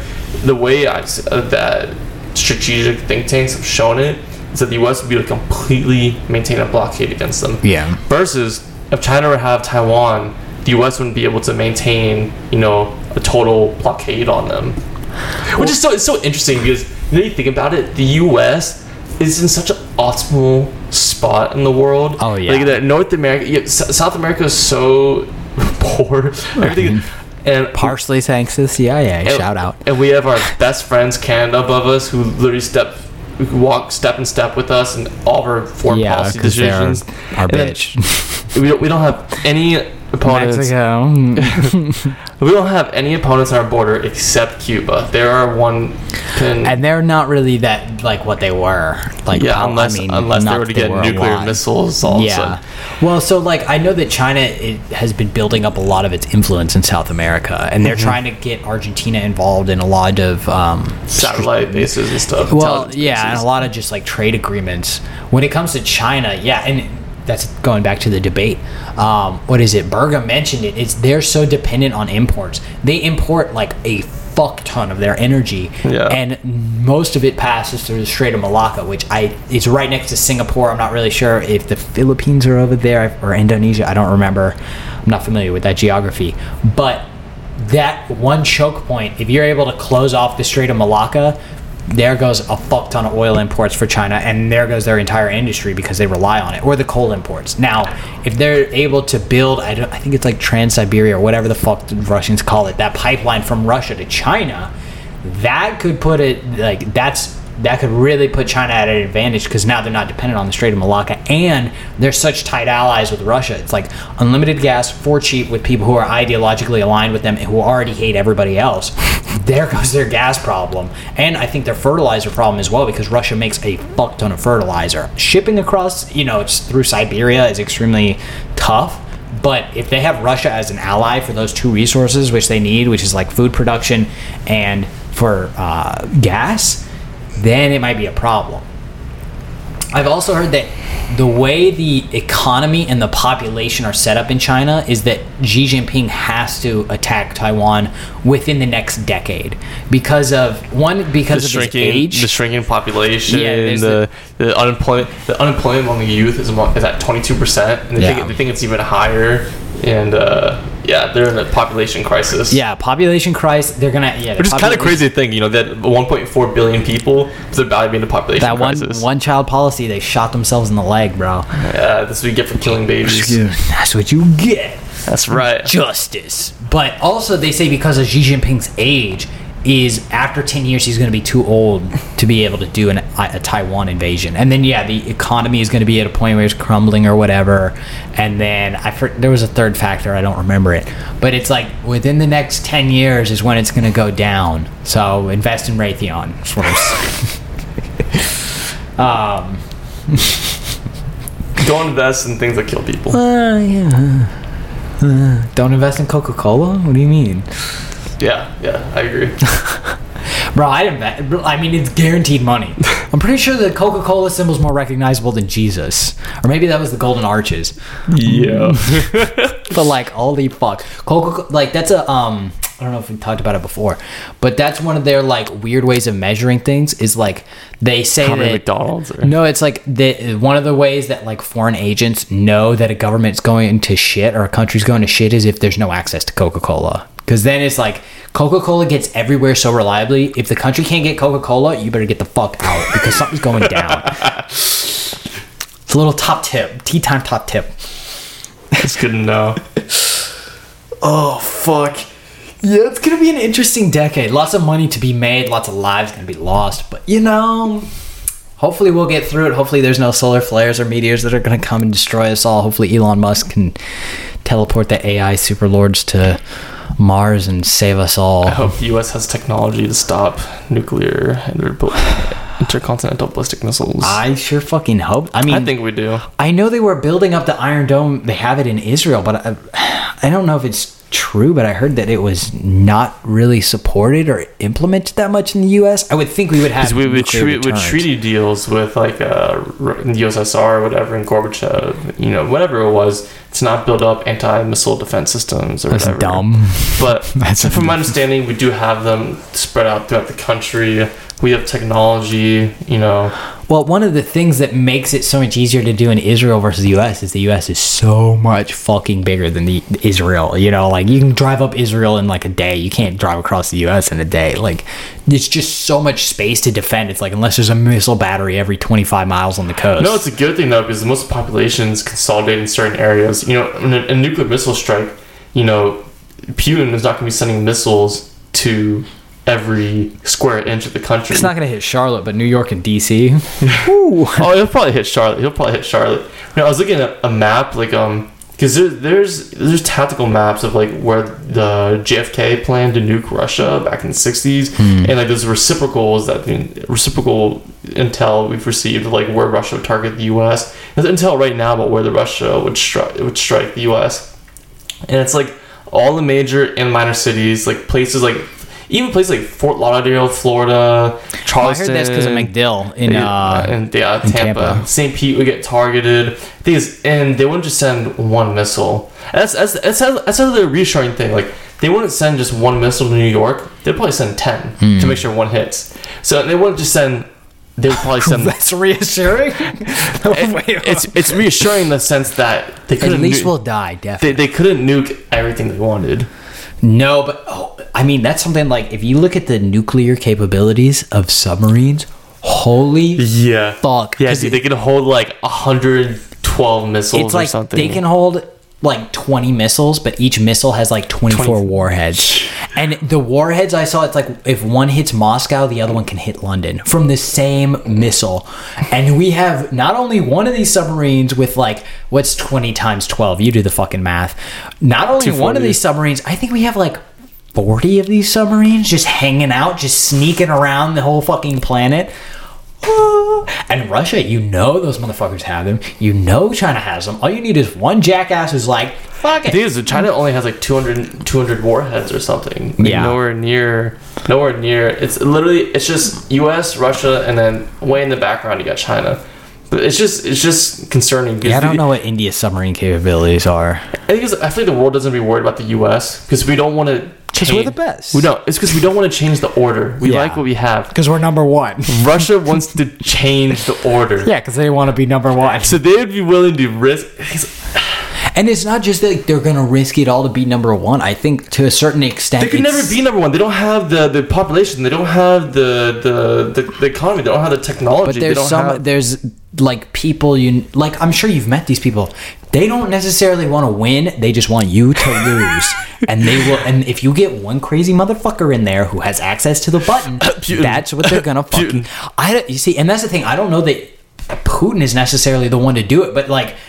People have said it where it's like, oh, you want a coup against Putin? It's like right behind him are 5 more people even crazier than he is. That's what I agree with. Because if you have Putin die, what is stopping them? If you had the whole government collapse, what's stopping from like a mayor from random city in Russia garnering up enough local military support, getting to Moscow, taking over control, and then just launching missiles? You don't even every need to once in a while. take over Moscow, though. That's it. It's like if you have access to one of these nuclear silos and the troops who are able to run it, you don't even need. You could be out in the middle of fucking Siberia. If you can take that over, you can fucking launch the nuke. I think it depends. I think it depends because sometimes you need presidential authorization, like a thumbprint or something. Yeah, I don't know the So safeguards for that. There's a lot to it. But like the way it works in the U.S. is like there are silos where it's soldiers get the call and they turn the keys. There's not a fingerprint.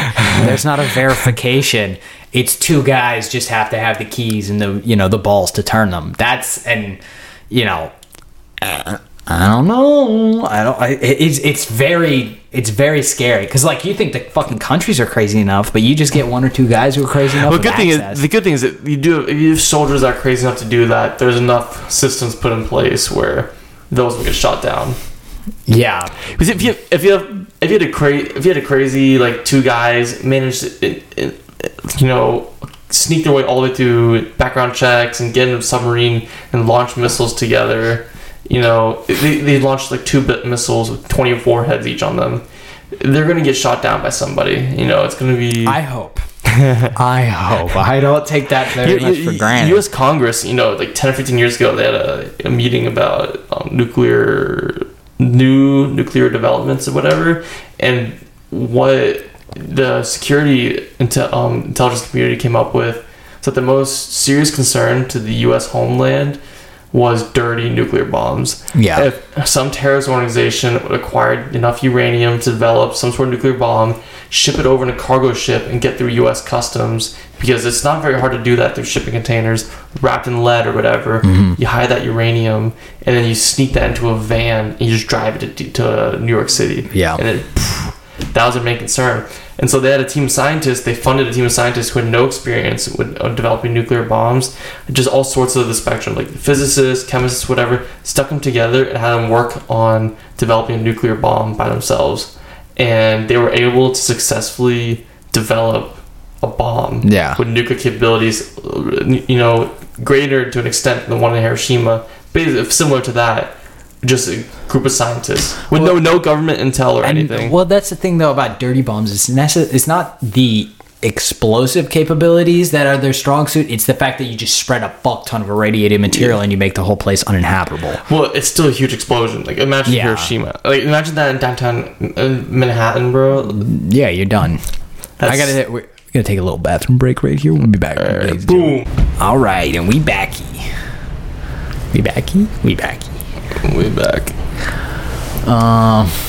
Why the fuck are we even talking about conflicts or some shit? Taiwan battle, crazy person you wouldn't expect. Yeah. Someone take over Russia. Do you think there are any safeguards if like Trump gets a hair up his ass or Biden just falls on the fucking football for some reason and he's like, fuck it, we're blowing up Mexico, I don't like them? I mean, it's kind of like what General Miley said back in 2020, where he said he would warn China beforehand if Trump decided to invade them. He's like, whoa, that's treason, but whoa, there's also kind of is safeguards against the president. But whoa, that's also treason. That's also hella treason. Yeah, I'm surprised, nothing still happened to that guy. Yeah, I know he fucking hates Millie now, but yeah. Dude's a traitor, like, regardless. That's curious though, because it's like, at what point are you a traitor against your country if your country has betrayed you? If that makes sense, like. But the country didn't betray him. He was just saying if Trump decided to invade China, if he disagrees with that is literally treason. If he disagrees with the country, then the country's against. Is there something that would be enough for you to commit treason though? Like. Okay, if the U.S. were to battle launch nukes at. Let's say Canada. U.S. just invades Canada. No, let's say the U.S. is going to launch nukes at Iran, and a general was just like, I can't, good conscience, launch nukes against a non-nuclear state, blah blah blah, and like, came out like, okay. But General Miley, like, saying, like, oh, we have a huge existential threat, like China invading Taiwan, and Trump decides to invade mainland China. Yeah, I'll tell him beforehand, bruh. That is treason. Yeah, it's literally just disagreeing with the commander in chief rather than being like, oh, I'm doing it to protect it. Well, even if you're saying it's to protect the nation, that's the whole point. Is like, commander in chief has a nice ring to it. It sounds pretty good. I don't know, when you think like Jimmy Carter was in charge of the entire military, you're like, that guy? Really? Like, what? Trump probably goes to his golden toilet bathroom. It's like, I was commander-in-chief. I was commander-in-chief. I did everything right. They indicted me. Those bastards, I'll kill them all. Bro, if he comes back, he's coming back with vengeance. He's got a list. And he's checking it twice. That motherfucker's gonna be mad. And you're fired. And you're fired. And you're fired. You're fired. And you're going to a black site. I thought he was fired. You're killing him. Hey, same forever. Thing. Bro. Oh my god, dude. It's kind of fascinating though. It is in a twisted sense. It's a what if. You always want to watch what if shows. Like, what if Trump is president again? What would he do? At the same time, it's got real implications. It'd be cool. What if we killed Vladimir Putin? Can you imagine that though? In like 2020, like a year and a half from now, Trump is president. Could you imagine? People talk about like civil war, and I'm okay. There wouldn't be a civil war. I don't really think it's gonna happen, just because like it's not. Who has all the guns? Well, who has all the guns? Well, they would be the ones starting this fucking civil war again. They would be the ones rebelling if I don't know. I think it might happen if they throw Trump in jail or some bullshit like that. But like he wins the election, they throw him in jail. Or, yeah, something. You know what I mean? Like, they would be the ones I think who would start it for Trump. But I don't think there's the sort of threat to life necessary for people to start picking up guns the way it was previously. There's some crazy people out there though, especially on the right side. I don't know, just you never see liberals, progressives doing insurrection. No, when Hillary Clinton lost, Trump loses. Just fuck it, we're gonna burn it down. January 6th, but with liberals. 1812 Part 2. I don't know. It's just very and I don't even know what would happen. That's the thing. It's what the fuck would that be like? Do you think it would be all right, he's just president again? Or do you think it would be no, shit's gonna go down kind of thing? What would go down though? Would it be just he gets elected president and then, of course, all these indictments that he has go through and then he gets thrown in jail and then there's certain things they say he can't pardon himself for. So it's what if Trump was just in the White House one day and telling him he has to go to jail and he's like, no, And they're like, they send a team to arrest him. He tells, whatever. He's commander in chief. What if he uses the army against the Department of Justice? That's literally the executive branch going after the judiciary. What the fuck happens then? Oh, there's checks and balances. I don't think there's a check for that. I'm pretty sure. What the fuck do you do then? I don't know. I mean, well, here, the purse. Congress has the purse, and you just stop funding the military. They already bought the guns, bro. I don't think the purse is gonna do jack shit. The pen is mightier than the sword. Yeah, okay, buddy. Say that when there's a gun in your fucking face. No, I don't think that's not gonna work. That takes too long. They already bought the guns. You know what I mean? So you're saying we're gonna return all those guns you bought. If they try to arrest Trump, we get an American dictatorship.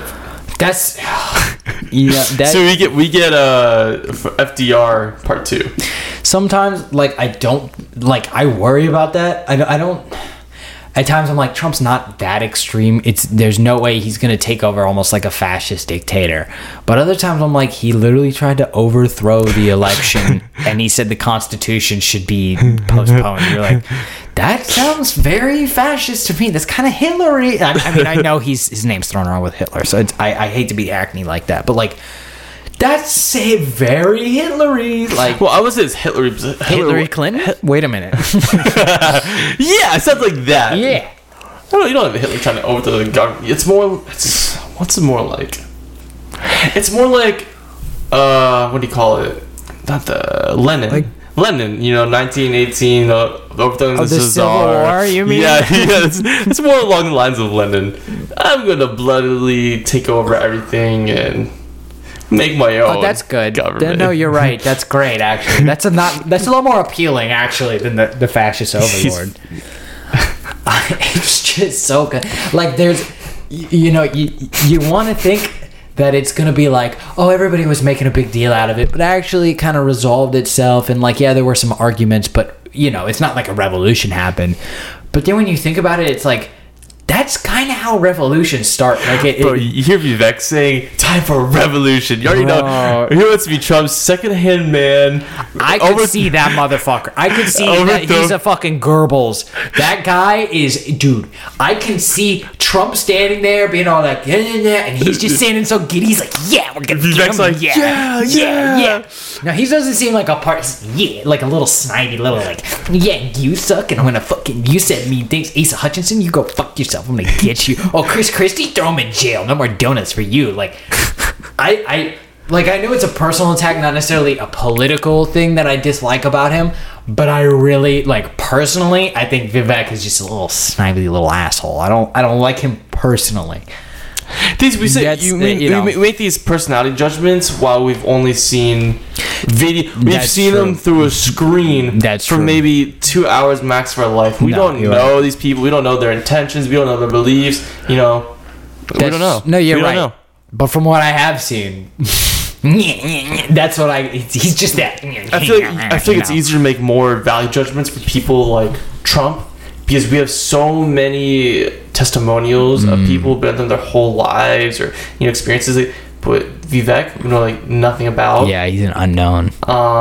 That's gonna be interesting to see. I want to see there. Shit's gonna come out against him. So I'm like, what's he got? What's he got going on? With DeSantis, we don't know much about him. I mean, no. You see him on a screen, you see him everywhere, but we don't know what deep down what he's really like. It's interesting because actually I know somebody who worked the campaign trail with him, and they said they would go to dinners at his house and stuff like that, and they said he acted very arrogant and pompous. Really? So kind of Trump-esque. And so you can't really give those value judgments if you don't know them beyond the screen. The only reason I can make that statement is I know someone who had direct contact with them. But I understand you're making a value judgment on them based on what you're seeing, but so many people, I feel like this goes for celebrities, for politicians, whatever, those make value judgments about someone and they know minutia. You just see the face on TV every once in a while. You don't see what they're like at home. You don't see what they're like day to day. You don't know them.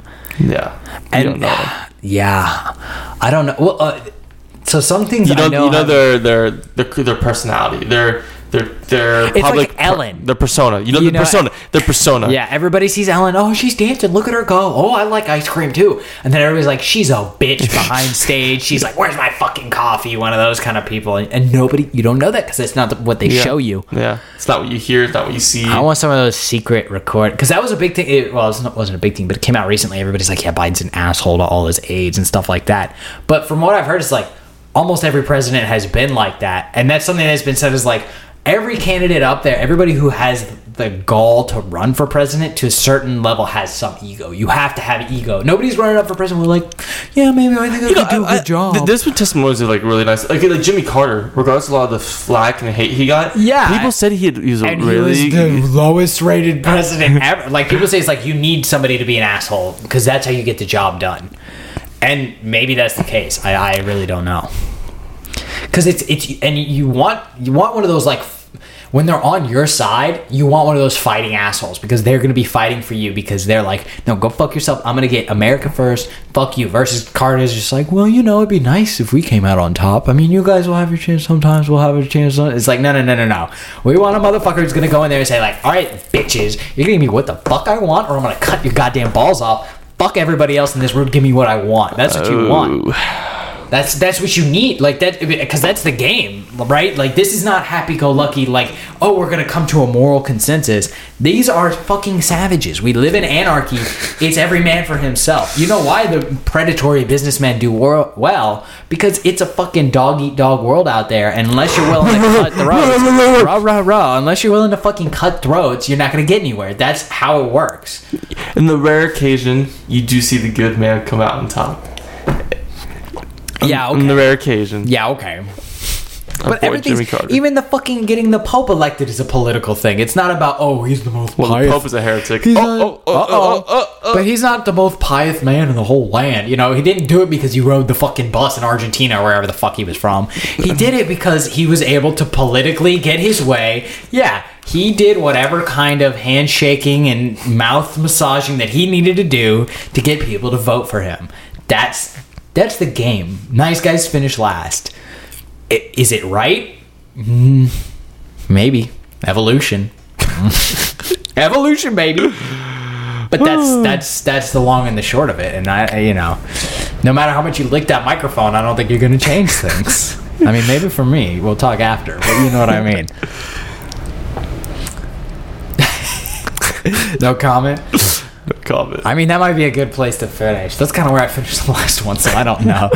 My eyes were open. He's like that guy who was on last. He's does stuff with the Democratic Party, and his understanding of the world. Like he wasn't like progressive Democrat kind of guy. He was very much like, yeah, no, this is no like happy-go-lucky shit in the world. Like it's go fuck yourself. Like take what you want kind of guy.